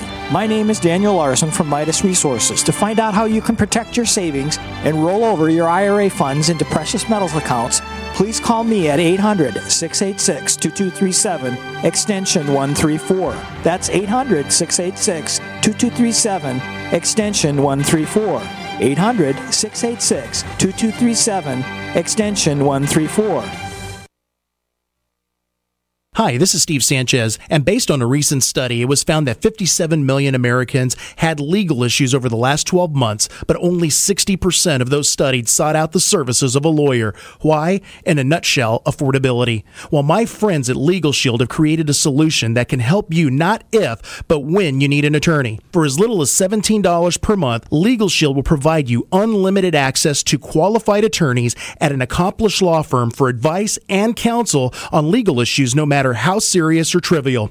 For over 40 years and with 1.4 million families across North America, Legal Shield can help you, the loyal GCN listener. Representatives are standing by now to answer your questions, so call them now at 1-855-340-SAVE. That's 1-855-340-7283, or visit them at lsprotection.com. That's lsprotection.com. Question: could too many GMO foods and toxins be overloading your digestive and immune systems? Answer: yes. If you're searching for a powerful detox that's gentle enough to use every day, use Pro EM1 from Teraganix. Pro EM1 is a powerful liquid probiotic that uses good bacteria to suppress pathogens and gently eliminate toxins from your body. A healthy digestive system will cleanse and remove toxins, support weight loss, improve absorption of food nutrients, and aid in controlling yeast and other infections. Pro EM1 is made with only non-GMO and certified organic ingredients, has no preservatives, and is dairy, soy, wheat, and gluten-free. Pro EM1 is the key to your digestive health. Order Pro EM1 Daily Probiotic Cleanse at Teraganix.com, spelled Teraganix.com, or call toll-free 866-369-3678. That's 866-369-3678. Also available through Amazon Prime. Pro EM1 from Teraganix. Life's getting better. We'd like to hear from you. If you have any thoughts or comments about the Tech Night Owl Live, please get in touch at news@technightowl.com. That's news@technightowl.com. Looking for past episodes? We've got hundreds at technightowl.com/radio. That's technightowl.com/radio. Or subscribe on iTunes. Okay, Charles Tendell joining us. I'm Gene Steinberg. You're in the Tech Night Owl Live. So we're talking about Mac security, and the key here is the infections have been so far Java related. Don't run Java, don't worry about it. Or mostly don't worry about it. Windows doesn't have that restriction. What about Windows 8, 8.1? even still, the security mechanisms now, Windows has slowly but surely upped its security posture. It's come built in with its own antivirus, its own malware detection, its own safeguards. But because it is such a mass-produced cookie cutter type of solution, there are new vulnerabilities and new exploits and new viruses and new things written for Windows. On a second by second basis. Windows 8 and 8.1 slightly more secure than 7, not enough to stop anything. They're still using the same Windows firewall that's flawed. They're still using the same update mechanism that's flawed. They're still using vulnerable portions in Internet Explorer. At this point, if I were at the helm of Microsoft, I would scrap Windows altogether, put a Linux kernel on that bad boy, and start again. Because that's the only way I'm going to eliminate all this. But then we come back to it is, all financially motivated. Without Windows, the antivirus companies don't have anything to sell. Without anything to sell, Microsoft can't upsell, its own stuff. So it's a vicious cycle that the two of them go through, and it's all financially motivated. Viruses are $1 billion business. So can we even charge a antivirus company from quietly supporting the virus authors? Well, another thing that you have to understand is many of these large virus companies, they employ the same people that would create these viruses. They do that so that they have the edge and they can actually get the virus signatures or indicators of compromise early. If I design this virus, I know how to combat it. If you've got people who think like the virus writers, you can actually get ahead of them and write the signatures ahead of time. So it's good to have people there making the money or developing the need for these viruses, for the antivirus. But there'd be a huge fight. Look at smoking. I smoked for a number of years. My parents still smoke. We all knew it was bad for us. And it wasn't until, there was this huge push to get people to quit smoking that people quit smoking. Even then, Big Tobacco fought really hard to not let that happen. So when we get into the point of viruses and say, look, these virus companies, they're generating viruses. We want to get all these viruses to go away. And a large company like Microsoft switches its platform to prevent the spread of the majority of these viruses, there's going to be a lot of backlash. Look at Bitcoin. Something new, something different, something easy, something that'll change the world, and it's an evil thing because of the people whose pockets it will lean out. With Windows, though, Microsoft isn't doing quite as well. Consumers are looking at Windows 8, 8.1 saying, I don't want that. Well, it's kind of horrible. I don't know if you've touched it or not, but I have touched it very briefly. I have spent a lot of time trying to get into it, and I cannot get into it. Yeah. From a security perspective, the first thing that irritated me was it wants me to connect my computer to my Microsoft account, and I hate that. I don't want you tied together. I don't even use an account for anything, and I don't want to have them connected together. But then just the interface is horrible. Most people are like, oh, tablets are great. I'm used to scrolling on a tablet. I don't want to touch my screen. And you know what? It really, frankly, irritates me to have fingerprints on my monitor.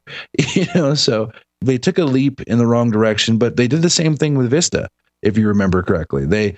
When Vista came out, it was so bad that people who had the money jumped ship to, Mac. People who didn't jumped ship to an alternate OS like Linux. And the people who stayed with Windows they toughed it out. They get the beautiful revamp that is Windows 7. And they did really good with Windows 7. I'm hoping that that's the same type of thing that they're doing with Windows 8 and 8.1, that they're just screwing it up on purpose. And then Windows 9, or whatever they're going to call it, comes out, and it is this gem of an operating system. It may be too late, though. Well, there might be too many people that have lost their faith and confidence in Microsoft themselves by that point. But the enterprise will never stop using Microsoft. It's easier to develop for Microsoft. Most of their applications run on Microsoft. The Word, PowerPoint, and Excel all run on Microsoft. But with everybody's push to the cloud, that might be self-stopping itself. We may no longer need the installed applications on the computer. So it might be a moot point. But, it's going to be hard to get major organizations that deal in sensitive data to be comfortable with having their information, say, in the cloud. So, Microsoft's got a firm grasp on the enterprise market, and I don't think that's going to change anytime soon. And Microsoft also powers the point-of-sale terminals in Target. Most of them.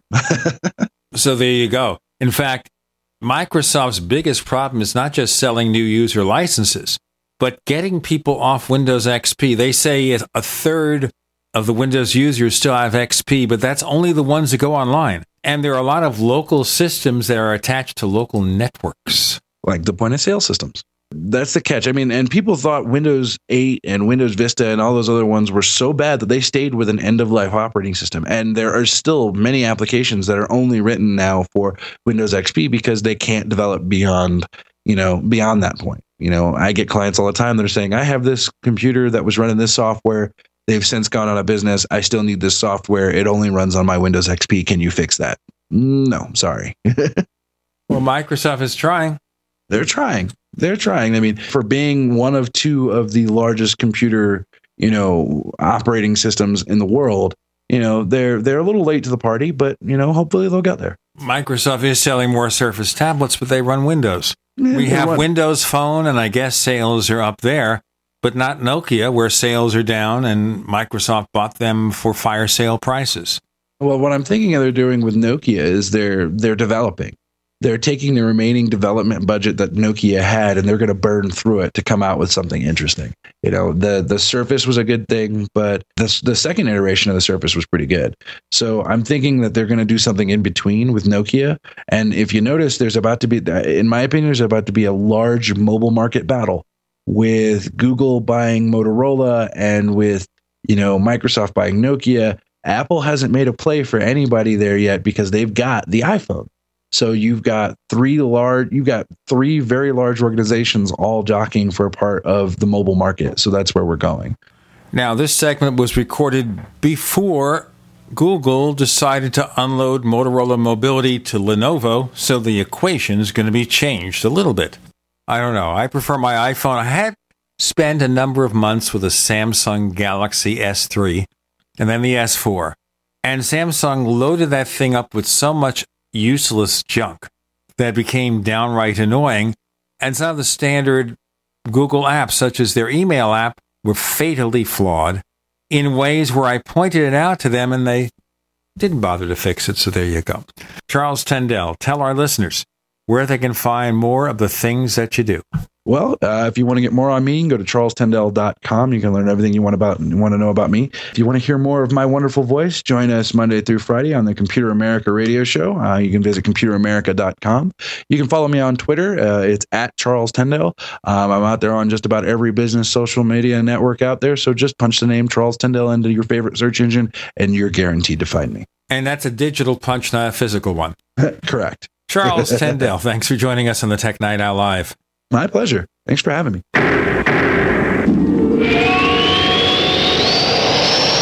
Great minds think alike. The network for the independent-minded. The Genesis Communications Network.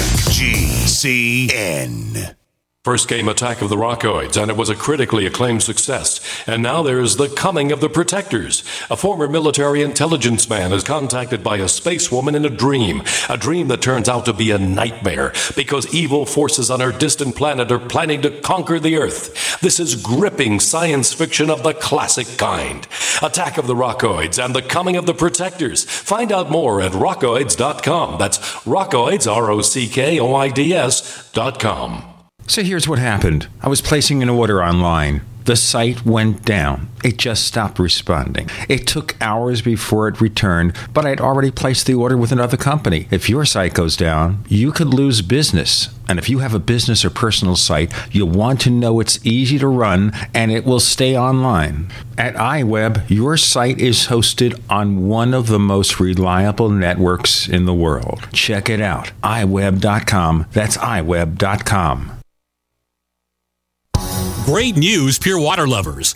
BigBerkeyWaterFilters.com has a special discount offer for all GCN listeners. You can't do better than a Big Berkey for economy. For only 1.7 cents a gallon, a single set of filters can last for 5 to 10 years. There's none better than a Big Berkey for emergency preparedness as a backup water source. And you just can't beat a Big Berkey to remove dangerous chlorine, all types of fluoride, pathogenic bacteria, cysts, parasites, and unhealthy body byproducts from municipal water. Berkey water filter systems are even powerful enough to purify stagnant pond water. For the gold standard in water filters, get a Big Berkey at BigBerkeyWaterFilters.com. And all GCN listeners get 5% off all ceramic filter systems. For details, call 1-877-99-BERKEY. That's 877-99-BERKEY. Big Berkey Water Filters, for the love of clean water.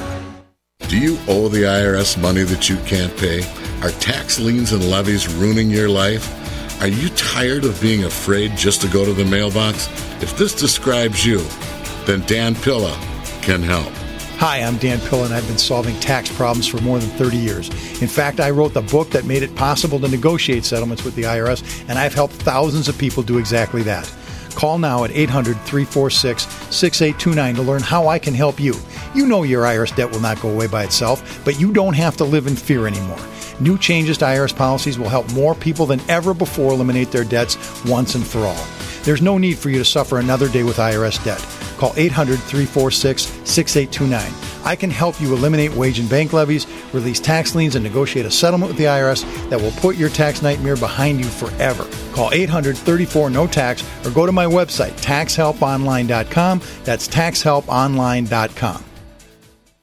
It's no secret that silver is one of the oldest known natural antibiotics, but the mainstream media will never tell we the people this information. Why? Many drug companies and politicians have dangerous alliances that manipulate the way we live by prescribing drugs that only manage disease, keeping us dependent on big pharma. And with Obamacare at our doorstep, we are now forced into a system that many of us do not want any part of. And no man or government has the right to dictate how we as free people choose to take care of our health. The patriots at utopiasilver.com hold this truth dear. Colloidal and ionic silver supplements from utopiasilver.com open the door to a whole new world of natural healing for the body and the mind. Visit utopiasilver.com and discover the safe and effective health benefits of colloidal and ionic silver. Call 888-213-4338. 888-213-4338 and talk to the patriots at utopiasilver.com, a leading source of natural healing using colloidal silver, colloidal gold, minerals, vitamins, and herbs. utopiasilver.com. What are you listening to? The Tech Night Owl Live with Gene Steinberg. What's going to happen next? You never know.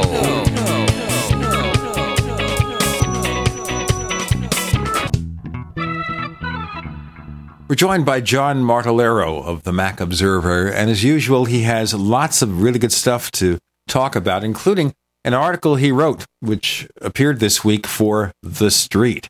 This guy's getting very prestigious in this. Some fascinating stuff he's got there. But let's talk about something that just happened this week. And I go back to the fact that just recently they announced, for example, that Microsoft is buying Nokia's handset division for what we call a fire sale price. And then we go back a couple of years to Google. Now, Google has never manufactured anything, really. You know, it's a search engine. They have software, that kind of thing. It's Microsoft before Microsoft started building keyboards, mice, and Xboxes. And so they buy Motorola Mobility ostensibly, John, to get the patents rather than so much to sell handsets, right? Ostensibly, but there was always that element of being vertical and being able to better compete with Apple vertically, having the hardware maker, right? Sure.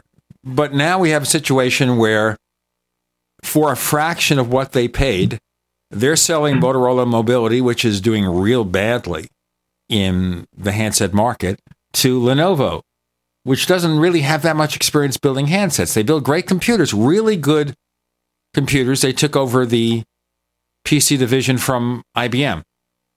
And these are some of the top-rated products in the PC industry. So they buy a mobile handset company. And where do you take that? Well, one of the analogies I use is the corruption of power. When somebody gets really, really rich right away through Hollywood or business, there is that first experience. Phase one, you can buy anything. That's fine.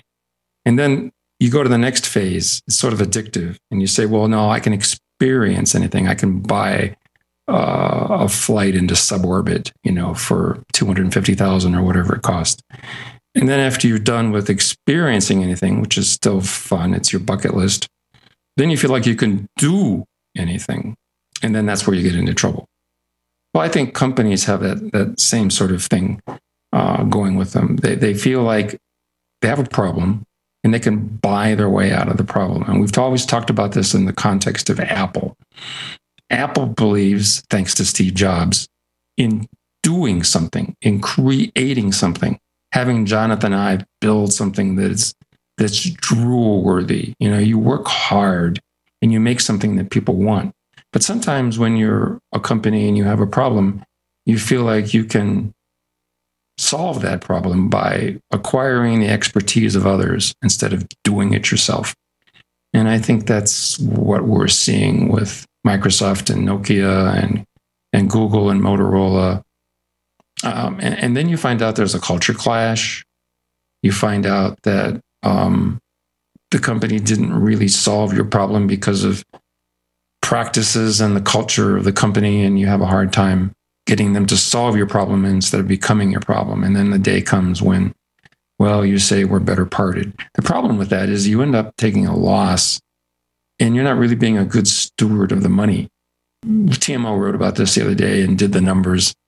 And it looks like after all the dust settles, Google's going to be out about $7 or $8 billion. And this includes the losses that Motorola incurred per quarter. So, I could have used that $7 billion.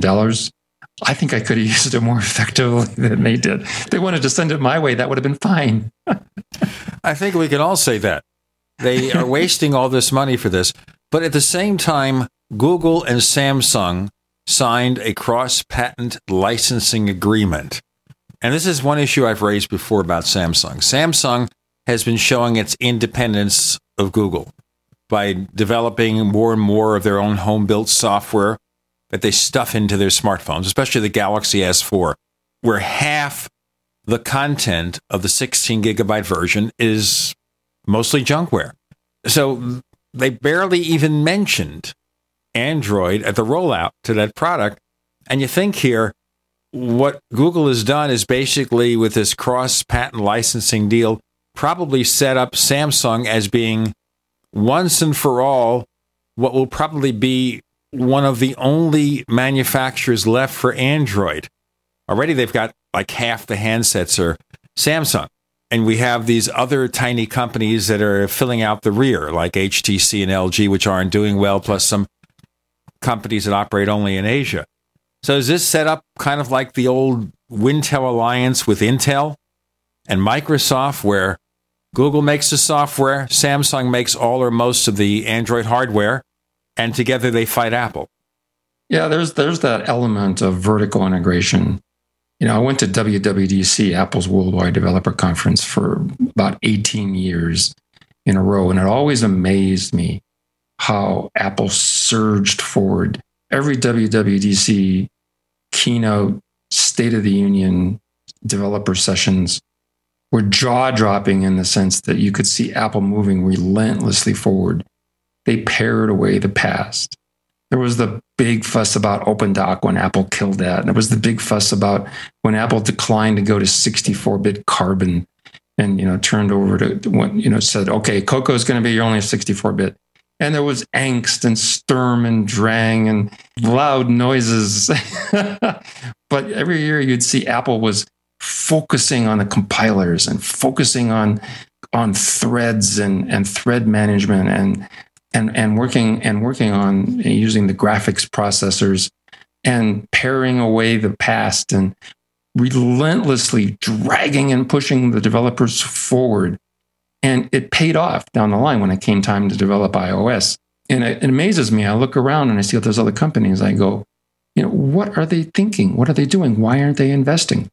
If you came up to one of these CEOs and said, I need $1 billion, and they'd say, what for? And they'd say, well, we need to develop our own homegrown operating system so we can control our hardware and our software. And they'd say, well, I don't have $1 billion to give you. Yeah, they do. But they don't want to do it. And wasn't Samsung working on their own homegrown thing called Tizen or something like that? Yeah, with Intel, as a matter of fact. Yeah, they were trying, but they weren't doing a very good job of it. It takes a massive amount of culture and technical expertise and teamwork and leadership to build your own homegrown smartphone operating system. Really, very few people have done it well. I grant that probably Microsoft has done decently with Windows Phone. I grant that Android is pretty decent. Certainly, its share of the market's pretty decent. So, obviously, a fair number of people are using it and are perhaps satisfied with it for the most part. And then, of course, there's Apple. BlackBerry, well, BlackBerry is where the disconnect comes is agenda. You can build a beautiful operating system based on Unix, like Linux. But what happens is that when you're not in control of it, you find that your corporate agenda is not instantiated in the code.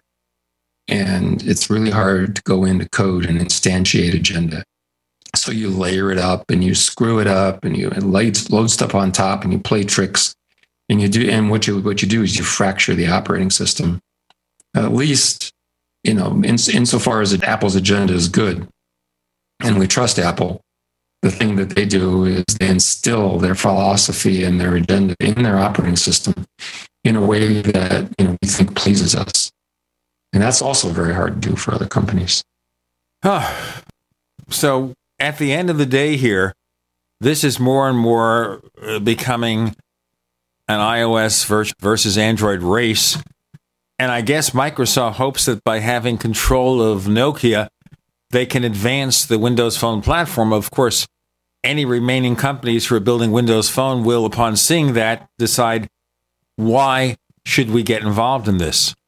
Microsoft bought the main Windows Phone handset maker, so we're just going to be on the short end of the stick. Why should we do that? Why should we have John Martellaro on the show? Because he knows what he's talking about. John Martellaro of the Mac Observer and The Street, joining us on the Tech Night Owl Live.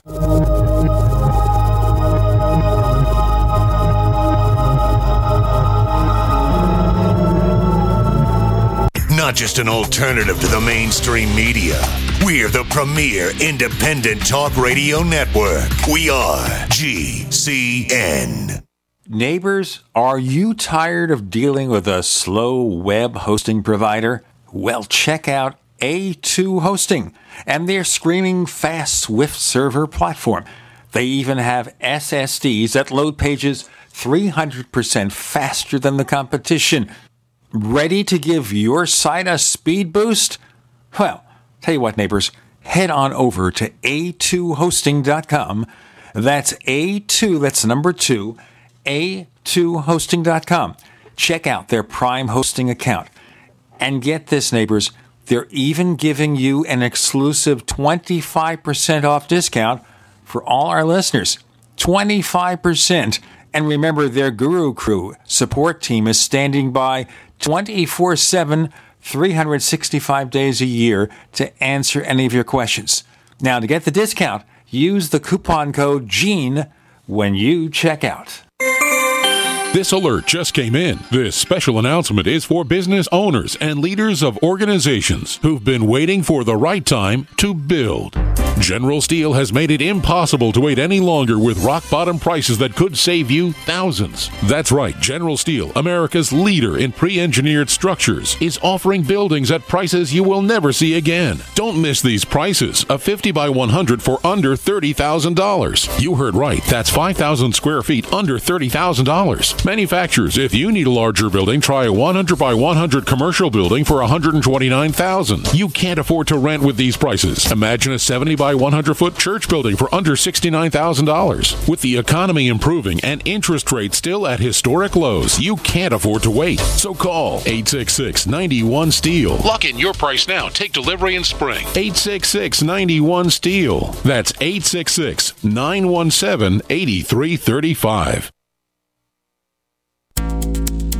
big business has discovered the preparedness market, and that makes it difficult to know where to go and who to trust. MyPatriotSupply.com is owned and operated by patriots just like you, has the best prices on storable food, non-GMO seeds, water filtration devices, home canning equipment, survival and self-reliance books, and more. MyPatriotSupply.com has old-fashioned values and the absolute best customer service in the industry. Look for the deal of the day, unique, affordable survival supplies that fit anyone's budget. Get same-day shipping on all orders and free shipping on orders over $49.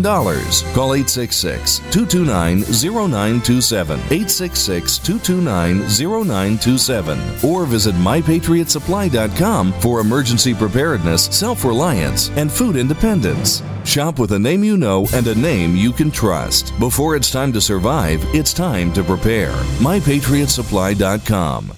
Hi, my name is DeRay, suffering from migraines, having Botox injections in my head and neck to alleviate pain, costing $1,500 out of my pocket. I discovered Dr. Ortman and Gentle Touch chiropractic adjustment called Nuka. I'm migraine-free since my first adjustment. Thanks for giving me my life back, Dr. Ortman. I wish they prescribed you instead of Botox. Thanks, DeRay. Putting the bones back in place is only half of the solution. We design a nutritional supplement program the body can handle, actually absorb, providing nutrients, targeting the problem area. Between Nuka and nutrition, we will have you on the road to a faster and more permanent recovery.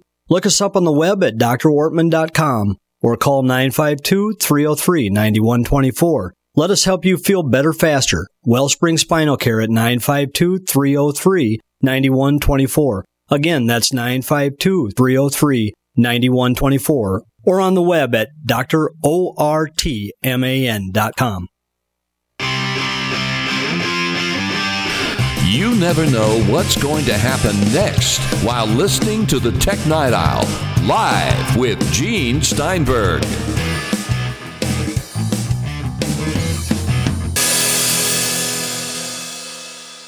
John Martellero of the Mac Observer and also The Street joining us on the Tech Night Owl Live. So tell us, what do you think about that situation? Well, what I think is that Microsoft just kind of dug itself into a hole with their operating systems. I wrote the other day that as the PC sales drop off drastically, as Gartner reported recently and IDC as well, there's going to be a lot of wind taken out of the sails of technical development. There won't be as much investment money available to build really cool PCs because everybody knows we're in the post-PC era. So why spend a lot of money building really cool PCs where the action is tablets? And we know we're getting cannibalization, and the tablet market is taken off. And customers, thanks to Apple, have proven that they want these simple devices. Think of the contrast between that lack of technical development and what Apple is doing with the Mac Pro, the beautiful black cylinder. That's one part of the equation, which is amazing, and that's another discussion. But the other thing is what happens, I'm hypothesizing, when there isn't so much interest anymore in building cool PCs, desktop PCs and notebooks, mostly desktops though. And then Microsoft tries to, extract the maximum amount of performance and power from these PCs with Windows, but they can't do it anymore because the hardware underneath them is not progressing. Tablet hardware will progress, like Apple moving from 32 to 64-bit ARM processor in the iPad Air.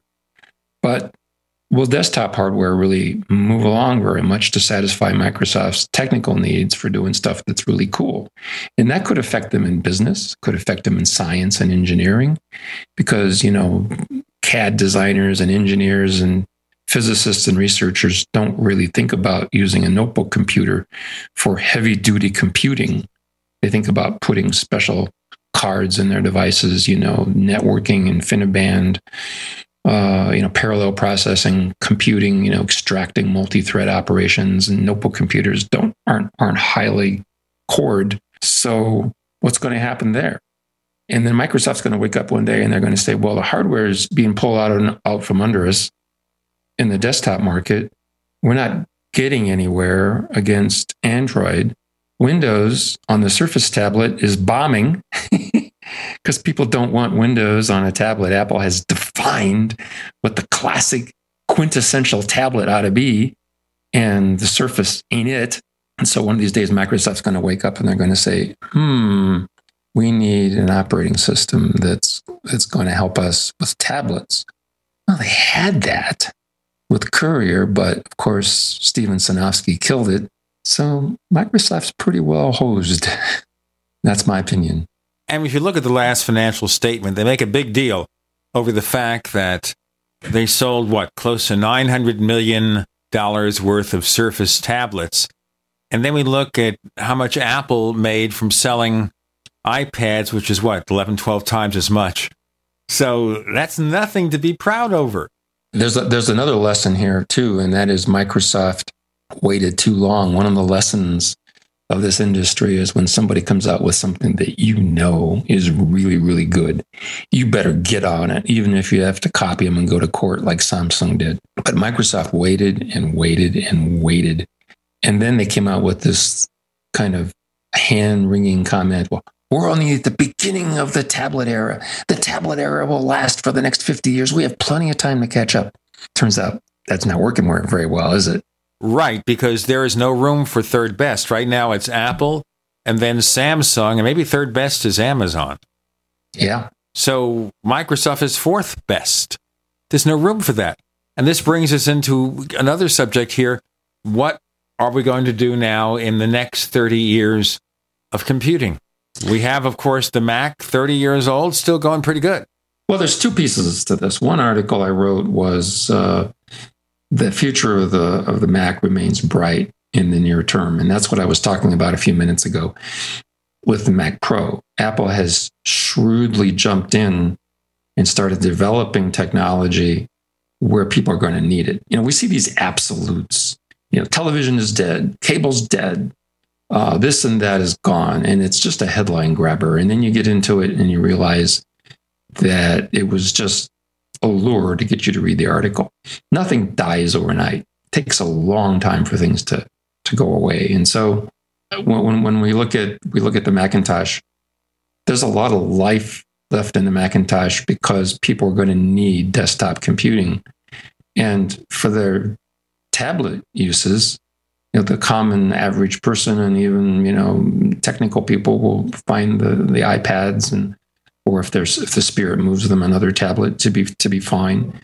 But when they think about high performance computing on the desktop for research and databases and engineering and intelligent agents for education and any kind of research that they want to do, they're going to go for the fastest and the best. And so they're going to go buy one of these Mac Pros. So that was pretty shrewd. In the near term, I think there's another 10, 15 years of life in the Macintosh and the Macintosh technologies. Now, I'm sure you've heard this story. It's presented by Bloomberg, so it may or may not be true. And when it's talking about Microsoft, supposedly they're on the verge of naming Satya Nadella as CEO of the company, but also considering replacing Bill Gates as chairman. Now, I don't know anything about Nadella. Maybe you do. But the best thing to do would be to replace Bill Gates as chairman because he can't interfere with what the new executive is going to want to do. I think just having him there would put too much pressure. What do you think? Yes, I agree. In the last few weeks, I've read articles that talked about how having Bill Gates on the board of directors was an impediment to getting first-class talent into the company because they felt there would be meddling. And I think I read an article that here's some real weasel wording. I think I read an article that speculated that the Ford chairman, how do you pronounce his name? Malawi declined an offer, right, and it was all kept under wraps because he didn't want Bill Gates looking over his shoulder. So I think this was part of a two-step process of, yeah, Bill, we got to get you off the board. You know, you go do your work with the Bill and Melinda Gates Foundation and have fun. And, you know, it's been great, but now we got to move on. So this new CEO says, you know, he wants you to move on, and then on that basis, they were able to get this person's agreement. So yeah, I think that's what happened. I don't know much about that person. I haven't heard his name before. Is he a Microsoft employee, or is he somebody from the outside? He's a Microsoft executive. I'll look it up as we continue. Okay, cool. Well, I like to see that too. I like to see moving Microsoft executives up. That's great. Well, I think promoting from within the company is also very good.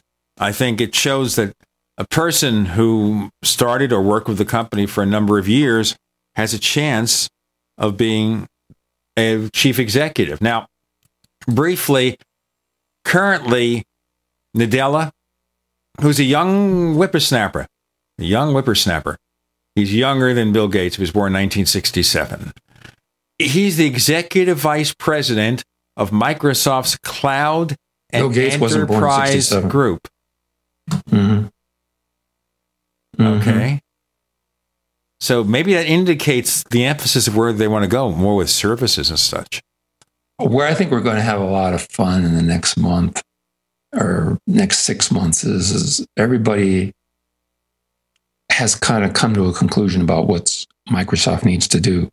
And I don't view this so much cynically as individual journalists having opinions that are contrary to good corporate thinking. The way I'm seeing it lately is that we all read each other's work, and it's not so much bad because it's an echo chamber, but it's good because, like science, we have a problem, we discuss it, the bad ideas are thrown out, the good ideas are adopted, everybody reads the good ideas, and pretty soon the analysis community comes to a pretty good idea about what needs to be done that's probably as good as any CEO has, because there's so many smart people working with each other and throwing away the bad and focusing on the good. So with that in mind, it's going to be interesting to see how this new Microsoft CEO makes some dramatic announcements and changes, if that's his mood, and see how that compares to what the community thought Microsoft needed to do. That's going to be very interesting. What's interesting is that we have a lot more to talk about with John Martellaro of the Mac Observer and The Street on the Tech Night Owl Live.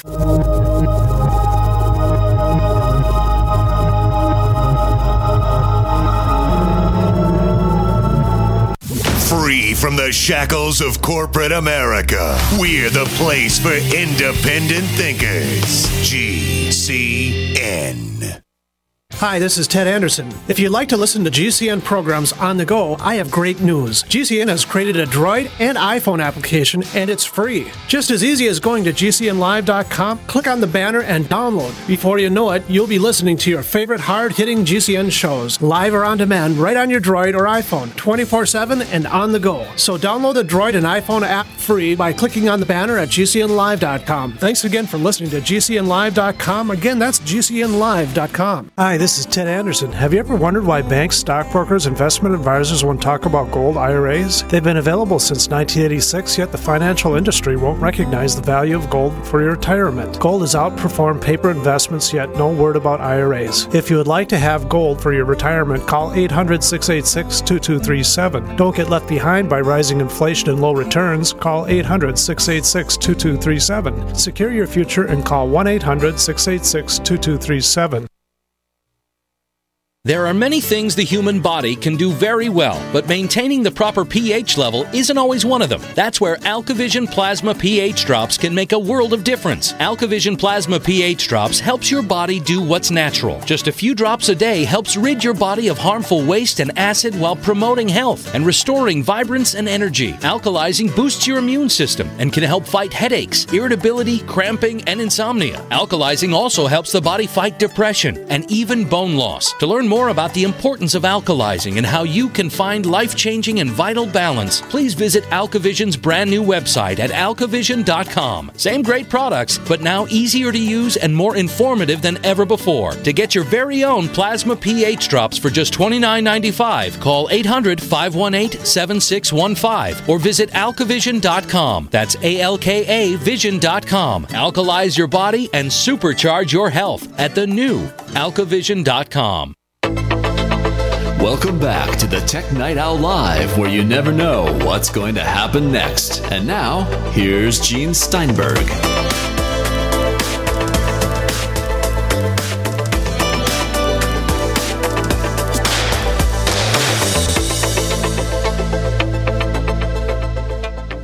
We have John Bartolero of The Street and the Mac Observer in any order you wish. And we focus so far, of course, on Google unloading Motorola Mobility, a money-losing handset division, about the next 30 years of computing, pointing out about the great things about the Mac Pro, about a person who may become the next CEO of Microsoft.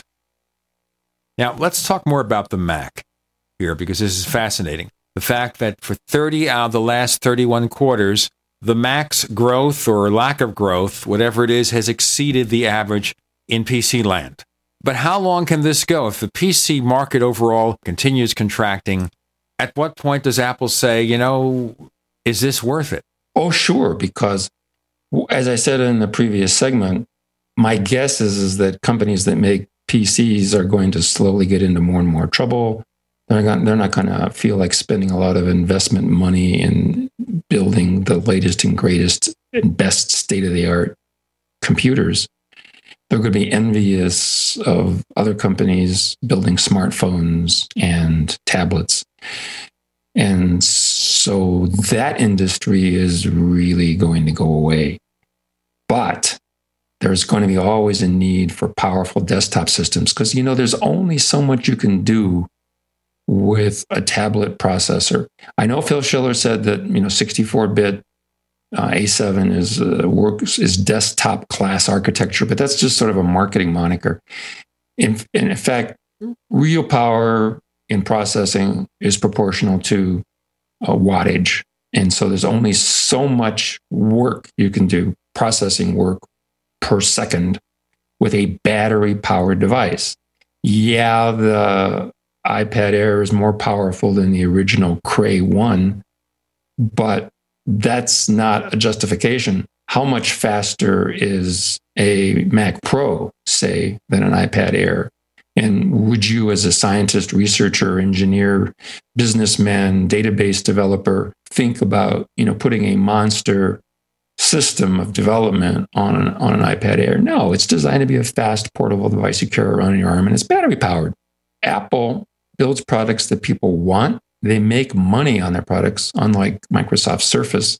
Apple makes money on everything it sells. And that's the legacy from Steve Jobs. If a product doesn't sell, people don't like it, it's history. And so Apple's going to be making money on the Mac Pro and the new iMacs and next generation notebook computers people love.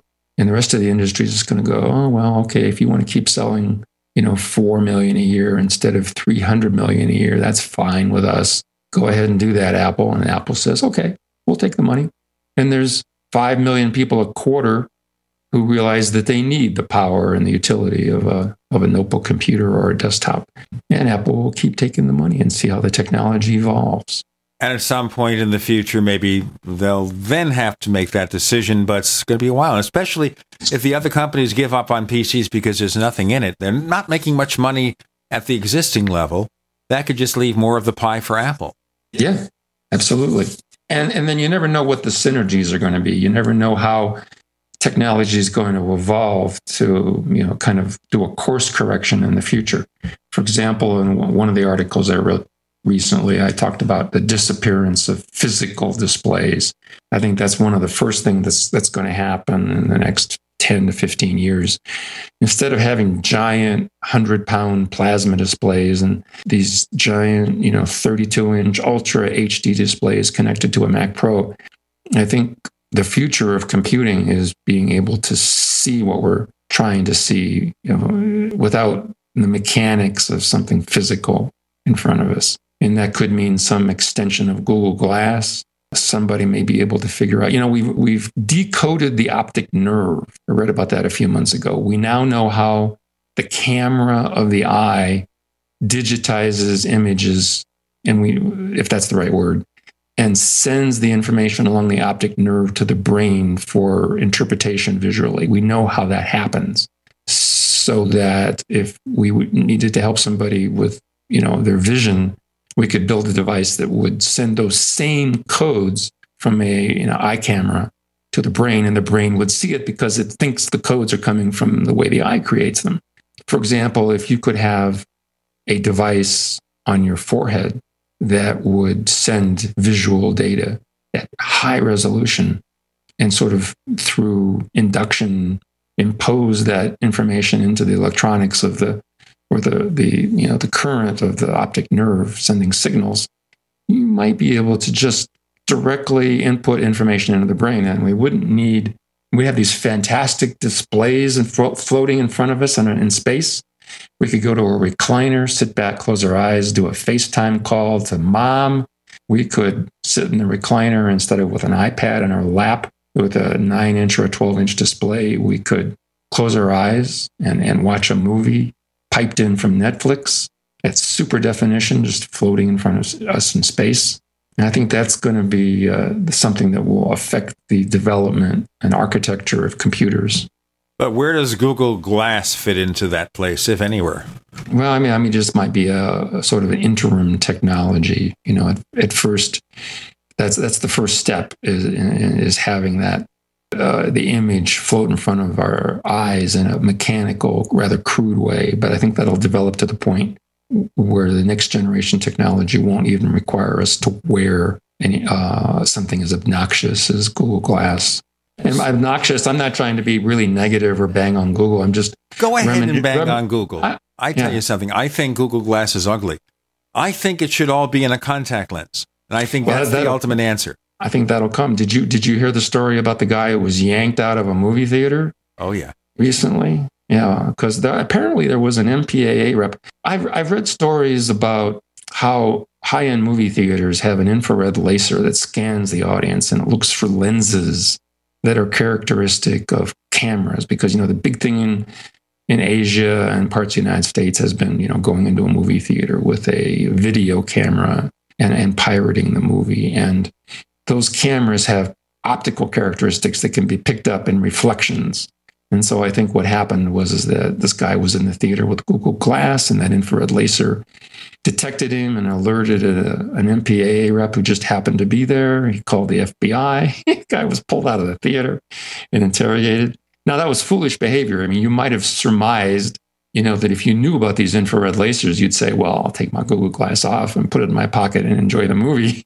So you have to be pretty astute about, what's going on with technology. And you have to worry a little bit about social consequences of the things that Google throws at us, like the woman who got arrested for driving a car with Google Glass in California. And apparently it's against the law to have a video or a TV device that the driver can see while they're driving in California. So Google's got some stuff to work out. We'll get through it.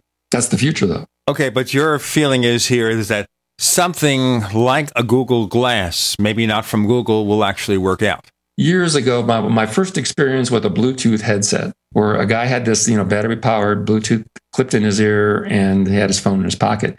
And I was in the Safeway parking lot, and I saw this guy muttering and talking, and I was looking around like there was nobody next to him. And it was the first experience I ever had. It might have been about 10 or 15 years ago, where it was sort of like, this first social experience in your life, you're shocked. You're trying to figure out what's going on. Who is he talking to? And I think that's just the precursor of the situation where people are going to be able to see images floating in front of them, and heaven help them if they're walking in front of a bus or something while they're watching a movie. And the social consequences of that for haves and have-nots, and the development of technology and interaction between people and sports and entertainment. And all of these things are going to be moving forward very rapidly.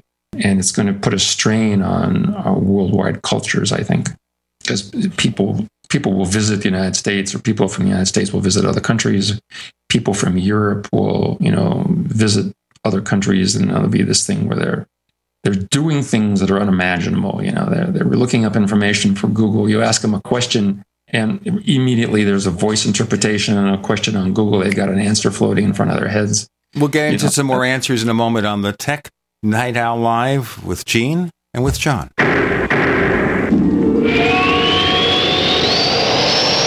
Graphic Converter is the image manipulation tool for the rest of us. It does not use any database. You get full control of all your files. Want to view the images of a folder? Drag it into Graphic Converter and a powerful browser opens up to show your image files. You could use it for slideshows. You could use it to import images from digital cameras or from scanners. Need to do some image editing? You can do that too in Graphic Converter. Also print catalogs. Convert from so many formats I can't even list them. Download now to see if Graphic Converter is good for you, like 1.5 million other users. Guess what? You could save money when you buy Graphic Converter. Use the coupon code NIGHTOWL. Use the coupon code NIGHTOWL to get a special price for Graphic Converter. Go to lemkesoft.com. That's LEMKE soft.com. lemkesoft.com. LEMKE soft.com.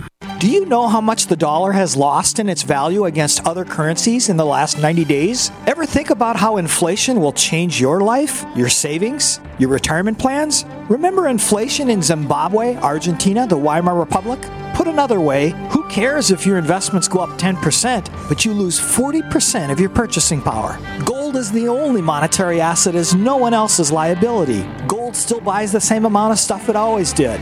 Gold does not require trust in a third party. You can possess it in your hand. You can take it with you. Gold is real money. Gold is honest money. My name is Daniel Larson from Midas Resources. To find out how you can protect your savings and roll over your IRA funds into precious metals accounts, please call me at 800-686-2237, extension 134. That's 800-686-2237, extension 134. 800-686-2237, extension 134. We all know that Berkey Water Purification Systems are the most trusted name in water filtration. As an authorized Berkey dealer for over 6 years and serving thousands of satisfied customers, the Berkey Guy offers amazing specials for Berkey Water Filtration Systems. The Berkey Light Systems include a set of self-sterilizing and recleanable black purification elements that purify water by removing chlorine, pathogenic bacteria, cysts, and parasites to non-detectable levels and remove harmful chemicals such as herbicides and pesticides. Order the Berkey Light System today, complete with 2 black Berkey elements for only $231, and the Berkey Guy will ship your order free of charge. With the purchase of a Berkey Light, the Berkey Guy is also offering a set of fluoride and arsenic filters for only $39.99. That's over 30% off the retail price. Call the Berkey Guy at 1-877-886-3653. That's 1-877-886-3653. Or order online at goberkey.com. That's goberkey.com today. Normal blood pressure, naturally. How would that make you feel? I'm Don from New Mexico.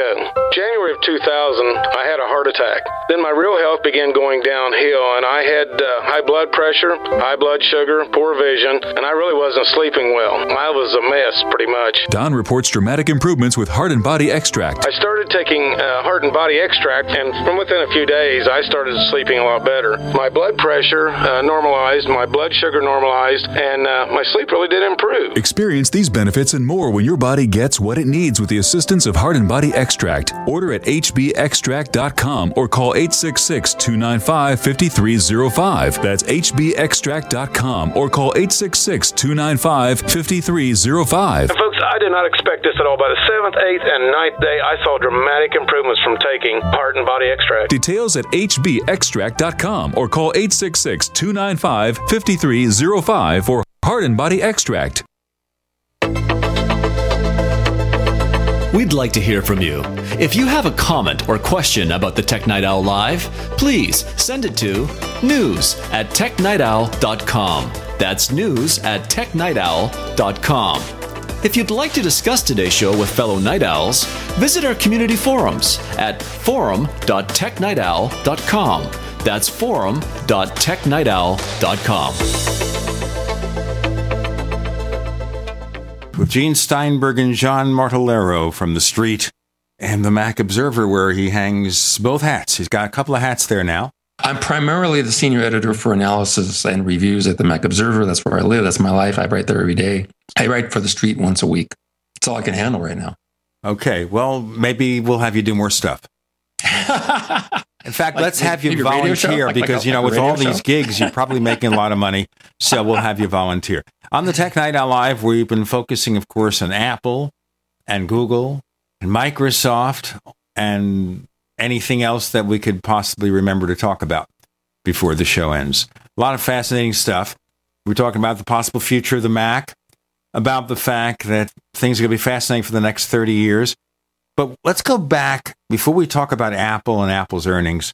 I just want to segue again into Microsoft, where you had a close encounter. I guess you and the missus had a close encounter with someone who was a Surface RT customer. Oh yeah, that was fun. I love these kind of chance encounters in life where you have an opportunity as a writer to tell a personal story that has a sort of a tale and a moral. Yeah, my wife and I were in Staples, and I was looking at the small selection of Apple peripherals in the computer aisle, and there was a mother and a father in their what looked like mid-40s, and a teenage daughter who was getting ready to go off to college. I know it's a funny kind of year, but she might be mid-semester or something like that.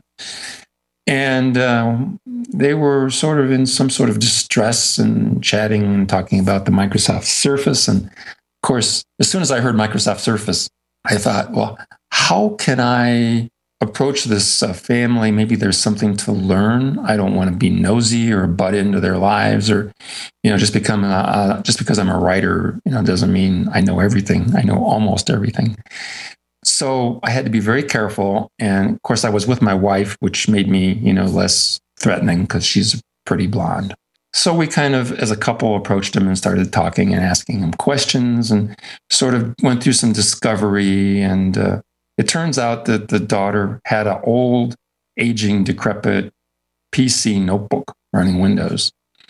And she had some x86 apps that were important to her, not Microsoft Office, but some other x86 apps that she didn't identify, but were stated were important to her.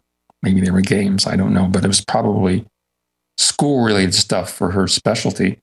And the father bought her a Microsoft Surface RT, thinking this would be a great complement to her Windows life and so take over the heavy-duty lifting from the aging notebook, and she'd be able to run her x86 apps. Except, not true. Surface RT has an ARM processor, and it doesn't run x86 apps.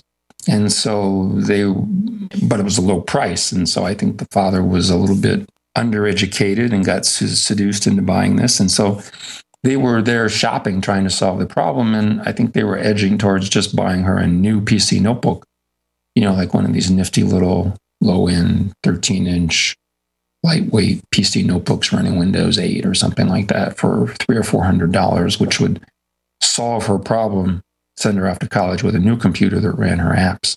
So I tried to relate the story as best as I could. There was an early point where we suggested in discovery, if maybe they wanted to just dump the whole Windows thing and move over to an iPad, considering that, she wanted to get into she wanted to get into tablet computers.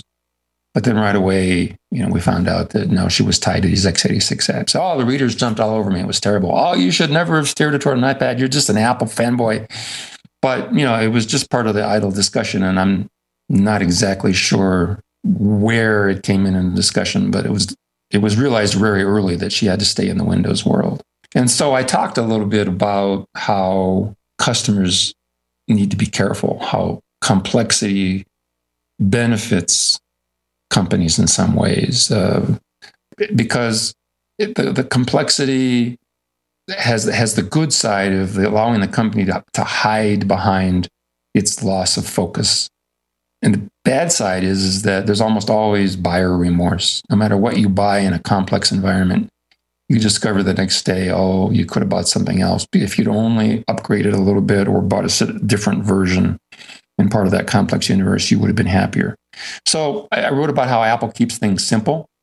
You have one iPad, you have one iPad mini. You don't have different operating systems. There's 1 million apps. They all run on the iPad. There's 250,000 or so dedicated, full-time or universal apps that are designed for the iPad. Every app in the App Store that you buy for the iPad runs on the iPad.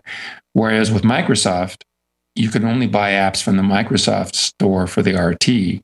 And then the readers were complaining, well, they're all free. And I'm thinking, well, yeah, that may be true, but we don't know what kind of apps this young woman needed. And maybe that any app that was any good that she needed, might have been something that you need to pay for.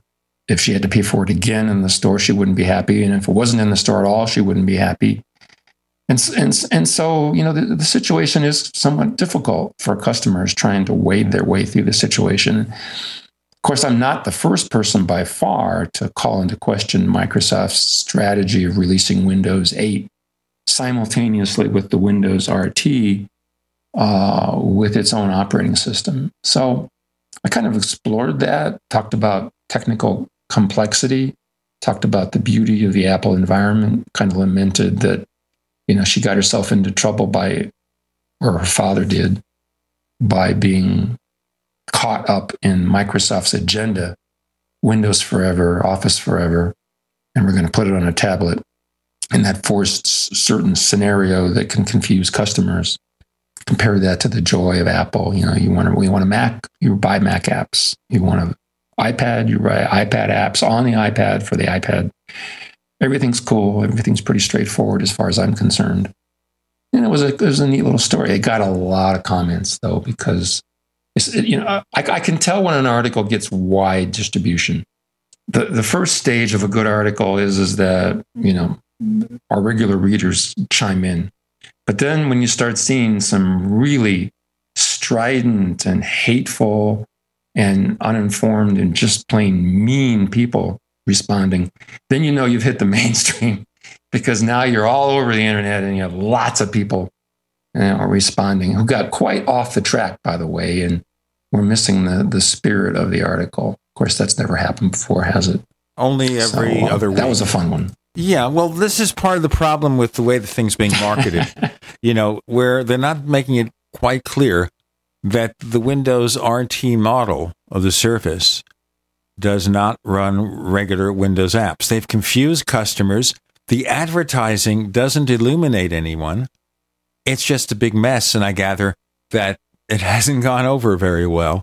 We've got a lot more to talk about, especially why the street, we're talking about Wall Street, not the publication he works for, doesn't really understand Tim Cook. More to come with John Martellero and Gene Steinberg on the Tech Night Owl Live.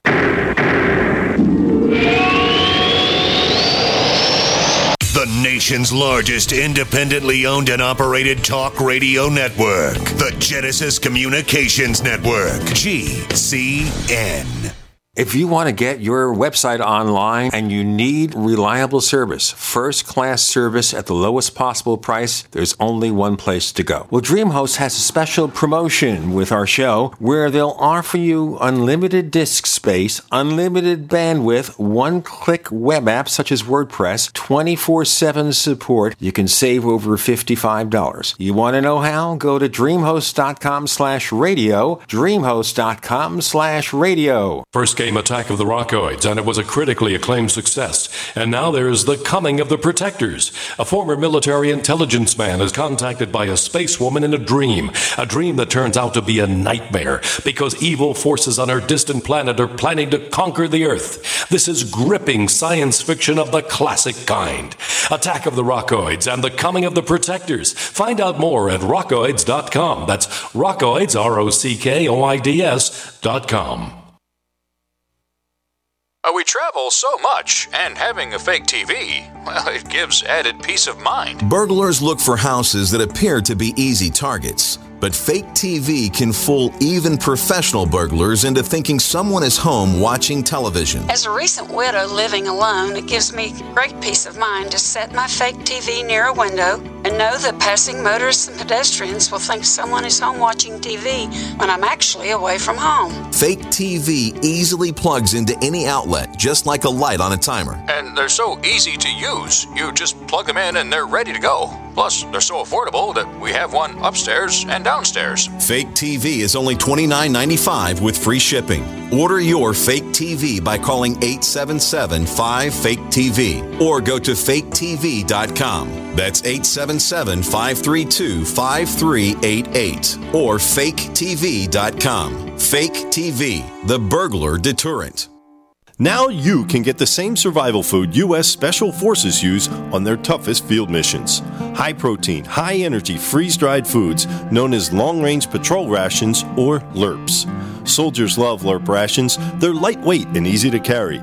Easy to prepare by just adding water. Easy to enjoy because they taste great. Civilians love LRPs as a solution for emergency preparedness and recreational activities with limited storage space, such as hiking, climbing, sailing, or RV travel. Veteran-owned Freeze Dry Guy is your exclusive source for this 2013 U.S. military overrun. Long on nutrition, these delicious entrees have a long shelf life, lasting decades. But this rare opportunity, this limited supply, will not last long. You have to act now. Call 866-404-3663, 866-404-FOOD, or log on now to freezedryguy.com, freezedryguy.com. It's that time of year again, and you know what that means. Cold and flu season. But don't worry, herbalhealer.com has you and your loved ones covered with our safe and natural products. Cold and flu fighters like beta-glucans, olive leaf antiviral capsules, grapefruit seed extract, HHA 4-herb capsules, elderberry power, and respirate.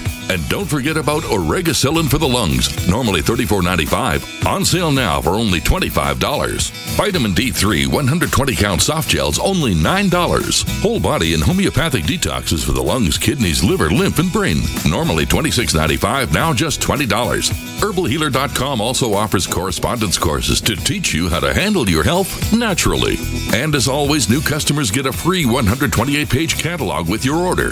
Visit herbalhealer.com and click the Winter Specials button to save on our natural cold and flu fighting products. Herbalhealer.com, healing the world with nature, one person at a time, since 1988. Live with Gene Steinberg. It's the Tech Night Owl. Because you never know what's going to happen next.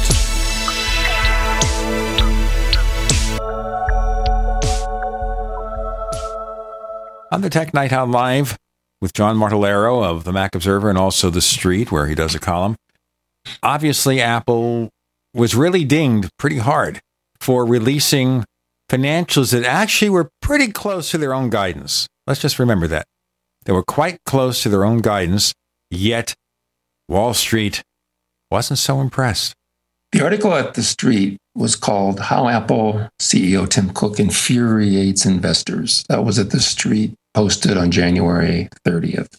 And the thesis there was derived from a conversation during Apple's earnings reports that Tony Saganacci had with Tim Cook. Tony Saganacci's with Bernstein Research. And he built up a very logical, it seemed, sequence of arguments that said, look, we know you build great products and we know you're focused on building the best there is, but isn't all that in line with an aspiration to grow your market at least as fast as the market? And he pointed out that the smartphone market is growing at the 40% rate, but Apple's unit sales are only growing at about a 20% year rate. And so the suggestion was that Apple's not keeping up with the market, that they're being swamped by other products. They're losing unit share over time in the marketplace. And Tim Cook had a very instructive response, and I wrote about that at the Mac Observer. But then what it led me to was thinking deeply about why unit share is not that important. I think investors hark back to the days when Microsoft had 95% operating system share and really called the shots. And I think they recall the days when the iPad was beating up on the competition. Remember 2011 when Hewlett-Packard was really working hard on the touchpad, and then they came out with it and it was canceled after 6 weeks. The sales were so bad. And then we saw the first Motorola Zoom, which was not really very great in. We had the BlackBerry Playbook, which didn't even have an email system. And so in 2011, other tablets were the laughingstock, and Apple had 70 or 80% market share of tablets. Well, in time, of course, companies get smart and they compete more effectively. Samsung got really smart. Amazon got really smart, started building and delivering tablets that people want. But investors want Apple to continue to dominate the competition the way that iPad dominated in 2011, or the way Microsoft dominated the PC market in the 90s. And the reason they want that is because if you can achieve market dominance, pummel the other guys, there's no limits to your growth. Competitors are not dragging you down. They're not causing you problems. You can just, it's like, a balloon in a vacuum. You can just continue to grow. And that kind of growth in the company, unfettered by competition, means that you're going to get bigger and stronger at a rapid rate, and you're a growth company. You can invest in Apple and you can make money. There's money in your pocket. That was happening all through 2008, 9, 10, 11, 12. You could buy Apple stock. It started out in the 200s and then 300, 400s. And we thought, wow, it can't go any higher. And went 500, 600. It zoomed to 700. All along the way, investors were investing in Apple and they were extracting money from Apple. So people would get enthusiastic about Apple's beating up on the competition, buy stock, and then shrewd investors would take other people's money by selling, and they would profit from Apple. So the whole idea behind an imposed strategy on Apple is, look, you have to behave yourself in such a way that if we invest money in you, we can extract money.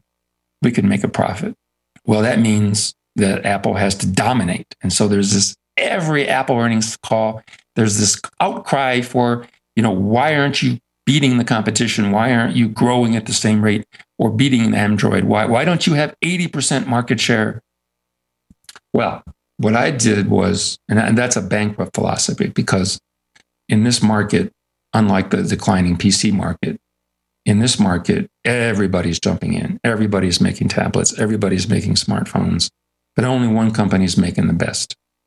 And so if Apple were to try to achieve unit share, they would have to sell a whole lot more. And what does that mean? Lower the price, lower the quality. Apple would destroy its brand. And then the next thing I did was I went and I looked at, instead of unit share, I looked at unit sales. And I plotted the growth of iPhone sales ever since it started. And I looked at the curve, which I showed at the street.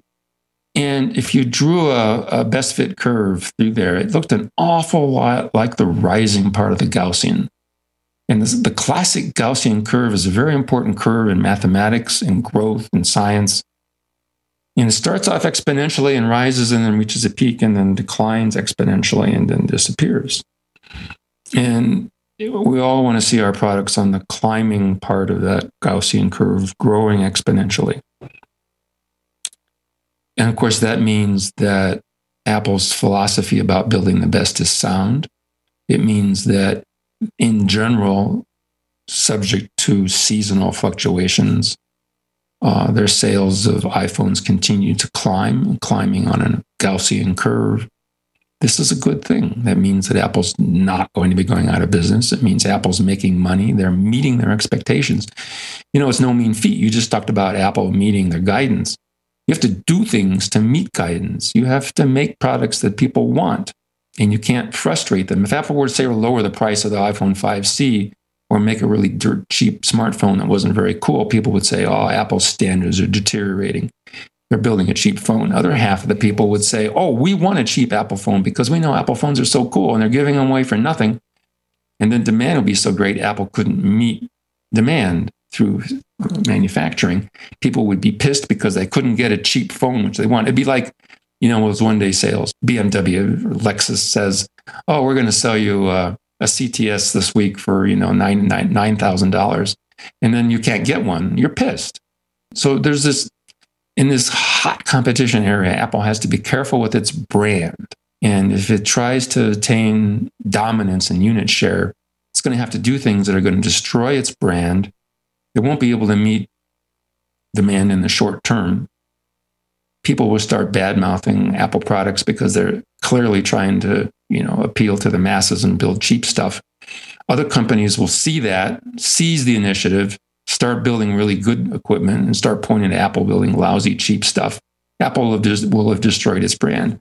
So this whole stock market thing is basically investors want to see Apple do things that put money in their pocket. And Apple says, no, we're going to satisfy the customer, and we're going to do things that put money in our pocket, and we're going to stay true to our standards. And guess what? iPhone sales are growing exponentially from 0 in 2007 to 30 million a quarter in 2011 to 51 million a quarter in 2014. Now, I think that's good, and it represents a strong, healthy, prosperous company. I think Tim Cook's being a good steward doing that. And if the investors aren't making any money, well, it's too bad. Well, of course, one criticism they make is that now they're seeing Android smartphones and Android tablets grow at a faster rate, except that growth is largely in the lower priced arena. It is. It's happening in China. There's a lot of white box makers in China where they're just throwing out smartphones right and left.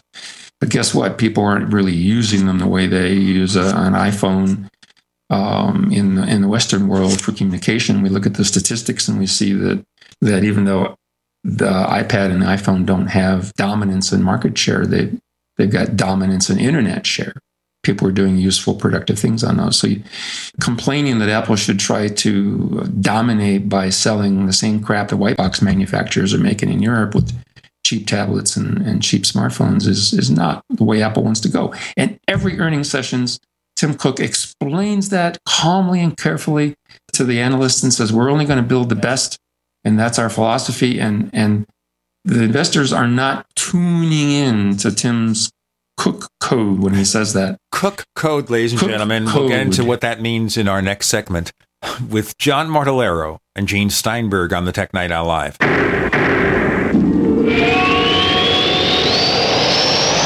We are the premier independent talk radio network, the Genesis Communications Network, GCN. Neighbors, are you tired of dealing with a slow web hosting provider? Well, check out A2 Hosting and their screaming fast Swift server platform. They even have SSDs that load pages 300% faster than the competition. Ready to give your site a speed boost? Well, tell you what, neighbors, head on over to a2hosting.com. That's A2, that's number 2, a2hosting.com. Check out their Prime hosting account. And get this, neighbors, they're even giving you an exclusive 25% off discount for all our listeners. 25%.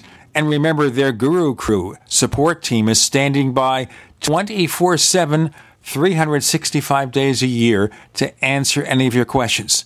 Now, to get the discount, use the coupon code GENE when you check out. This alert just came in. This special announcement is for business owners and leaders of organizations who've been waiting for the right time to build. General Steel has made it impossible to wait any longer with rock-bottom prices that could save you thousands. That's right, General Steel, America's leader in pre-engineered structures, is offering buildings at prices you will never see again. Don't miss these prices. A 50 by 100 for under $30,000. You heard right. That's 5,000 square feet under $30,000. Manufacturers, if you need a larger building, try a 100 by 100 commercial building for $129,000. You can't afford to rent with these prices. Imagine a 70 by 100 foot church building for under $69,000. With the economy improving and interest rates still at historic lows, you can't afford to wait. So call 866-91-STEEL. Lock in your price now. Take delivery in spring. 866-91-STEEL. That's 866-917-8335. American gardeners and fellow patriots, make the right choice with your money, time, and your family food supply. Choose 100% pure heirloom seeds in the Survival Seed Vault from MyPatriotSupply.com. Why spend more? The Survival Seed Vault from MyPatriotSupply.com is only $37.95 and includes 20 varieties of pure, hardy, easy-to-grow heirloom seeds. Yes, only $37.95. That's 70% less than our competitors. You could buy 3 Survival Seed Vaults for less than one of theirs. The Survival Seed Vault from MyPatriotSupply.com MyPatriotSupply.com includes detailed planting and seed-saving instructions and ships same day. Plus, all orders over $49 ship free. MyPatriotSupply.com is American-owned by patriots like you, passionate about freedom and preparedness. Call now, 866-229-0927. That's 866-229-0927. Or discover more emergency preparedness items when you order at MyPatriotSupply.com. Choose the original. Choose the Survival Seed Vault at MyPatriotSupply.com. A little over a year ago, I began to do a lot of research into why, even though I had a pretty good-sized meal, that I was still starving. And my research led me to a well-known fact that most of the soils that we grow our crops on here in the United States and across the industrialized world are almost completely depleted of almost all of the key minerals and trace elements that our bodies need to rebuild themselves, fight off cancer, and be healthy. I then searched out the best vitamin and mineral company out there and discovered Youngevity. The Youngevity products are designed to give you the real nutrition you need, and once you've got that, you don't have to eat as much to be satisfied. I've lost 37 pounds in 2 months, simply getting the vitamins and minerals I need. Check it out for yourself. It's incredible. Go to InfoWarsTeam.com today and order your first canister of Beyond Tangy Tangerine Complete Multivitamin Mineral Complex Dietary Supplement. That's InfoWarsTeam.com.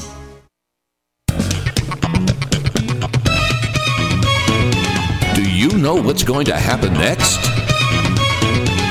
Well, here's the Tech Night Owl. Live with Gene Steinberg.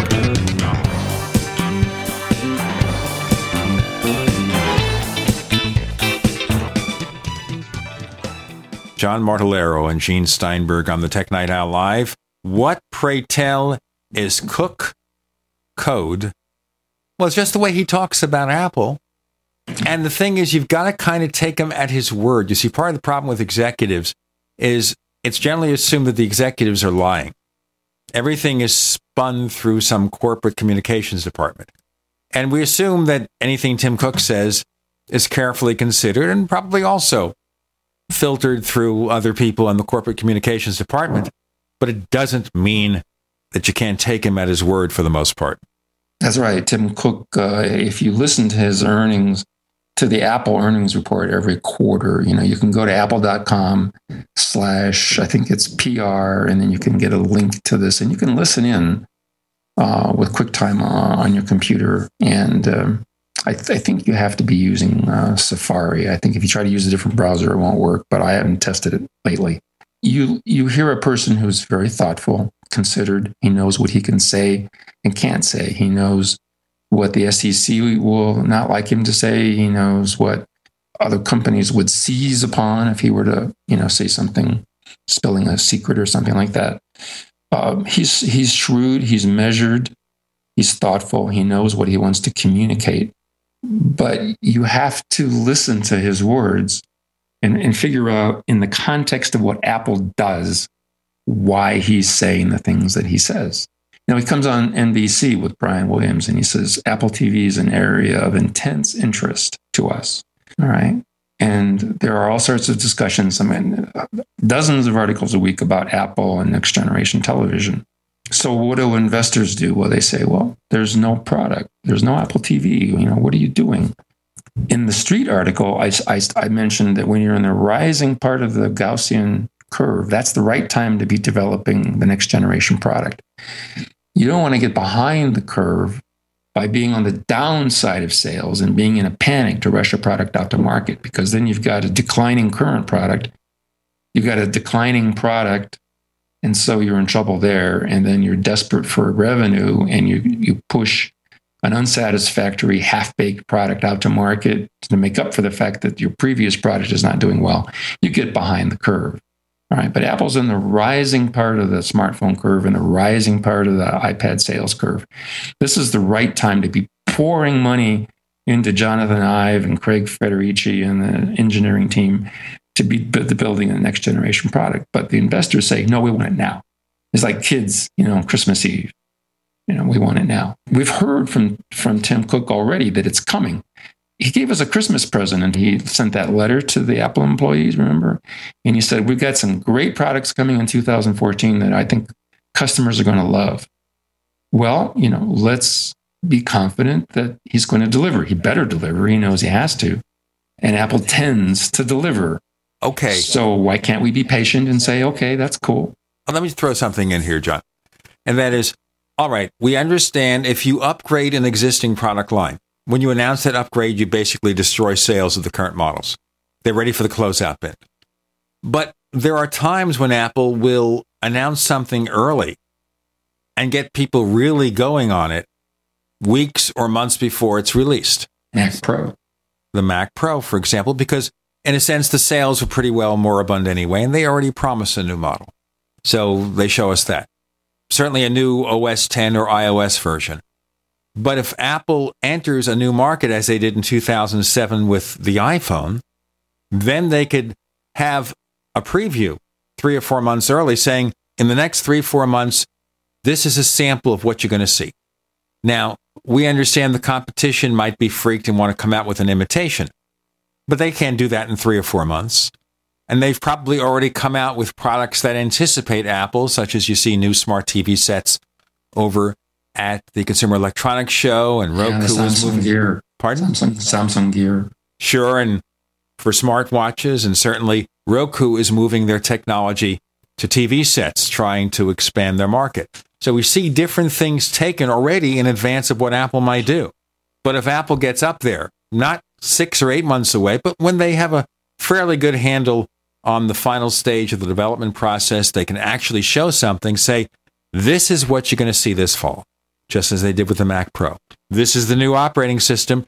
This is the new product that we've never done before, and this is going to set the industry afire. Well, but they're not killing a current product. They're simply... Sure. Well, the iPhone didn't kill the iPod. No, because the iPhone was a new category. But the question is, what is the right time to do that? If we have some time, there's a famous story I remember about Arthur Clarke, and he said, if you could travel 1/100th of the speed of light, you could get to Alpha Centauri in 400 years. But I can't wait. I'm going to leave on the next spaceship. Right, but if you wait 50 years, the technology says, well, I can get there at 10% of the speed of light. It'll only take me 40 years to get there. You pass the previous spaceship on the way. All right. So and then if you can travel the speed of light, you can get there in 4 years. That ship would pass the other 2 ships very early. So there's an optimum time to wait. You don't want to leave too early. Of course, there's always warp drive when you can get there in 3 days. Right. So the question is, when you're in the rising part of the sales curve of the iPhone, is there a panic to pre-announce a new product? Investors want you to do that so that they can see you as beating up on the competition, having something so cool that nobody else has, that their friends and other people will furiously pour money into Apple stock, and they can pull money out of Apple stock as it grows, and then you got a growth stock that earns the money. But that's not Apple's agenda. Apple's agenda is introduce the product at the right time. What if the engineering team comes back and says, well, we're having production problems with this component. We need 6 more months to iron out the issues. And then you look at where your other products are going. You look at some infrastructure. Do you need some infrastructure to help out? For example, maybe there's a great synergy between iBeacon and the iWatch. Maybe something we haven't thought of where, you're in the mall. Do you really want your phone to bang on you, about a sale that's going on at Macy's? You may not have it on, might not be in the right mode, but if you look at your watch and it says, everything in Macy's home kitchen department is 20% off, you just glanced at your watch to see what time it is. It's seamless, it's graceful. So there might be technologies and infrastructure requirements before you want to jump into the iPhone. There might be key technologies like a sapphire crystal that you want to introduce on a small watch. No, I understand, and we have to wrap up in 2 minutes, so I understand that certain things may not be resolved. But when Apple's at the point where they know that this is going to be out in 3 or 4 months, they pretty well have taken care of preliminary production issues. They got the prototypes out. They know it's working, so at worst, it will take a month longer. So if they're conservative about their release estimates, is okay. There's no harm in producing the announcement. But as you say, if you do it too early and there are problems, production problems or anything, you lose your momentum. You give the edge to the competition who will be coming out with their answers. So you have to do this strategically at the right time, knowing that you've got the problems resolved and you got the product ready to go. That's Apple's call, not the analysts and investors. Obviously. John Martellaro, where do we find more of the things you write about? You can find me as senior editor at the Mac Observer, www.macobserver.com. And generally on Thursday morning, you'll see a new article from me at The Street, www.thestreet.com. That's fascinating. And you can find us, by the way, at technightowl.com. That's technightowl.com. On Twitter, we are also known as Tech Night Owl. Plus, we've got another radio show about UFOs and things that go bump in the night. And this week, we feature on the Paracast a very prolific online blogger and broadcaster. He uses the name Red Pill Junkie, which is a reference, by the way, to The Matrix. It's not to anything else. At Paracast.com, that's Paracast.com. But here on the Tech Night Owl Live, John Martellaro, thank you so much for being on the show. You're welcome. It was a pleasure. I'll see you next time.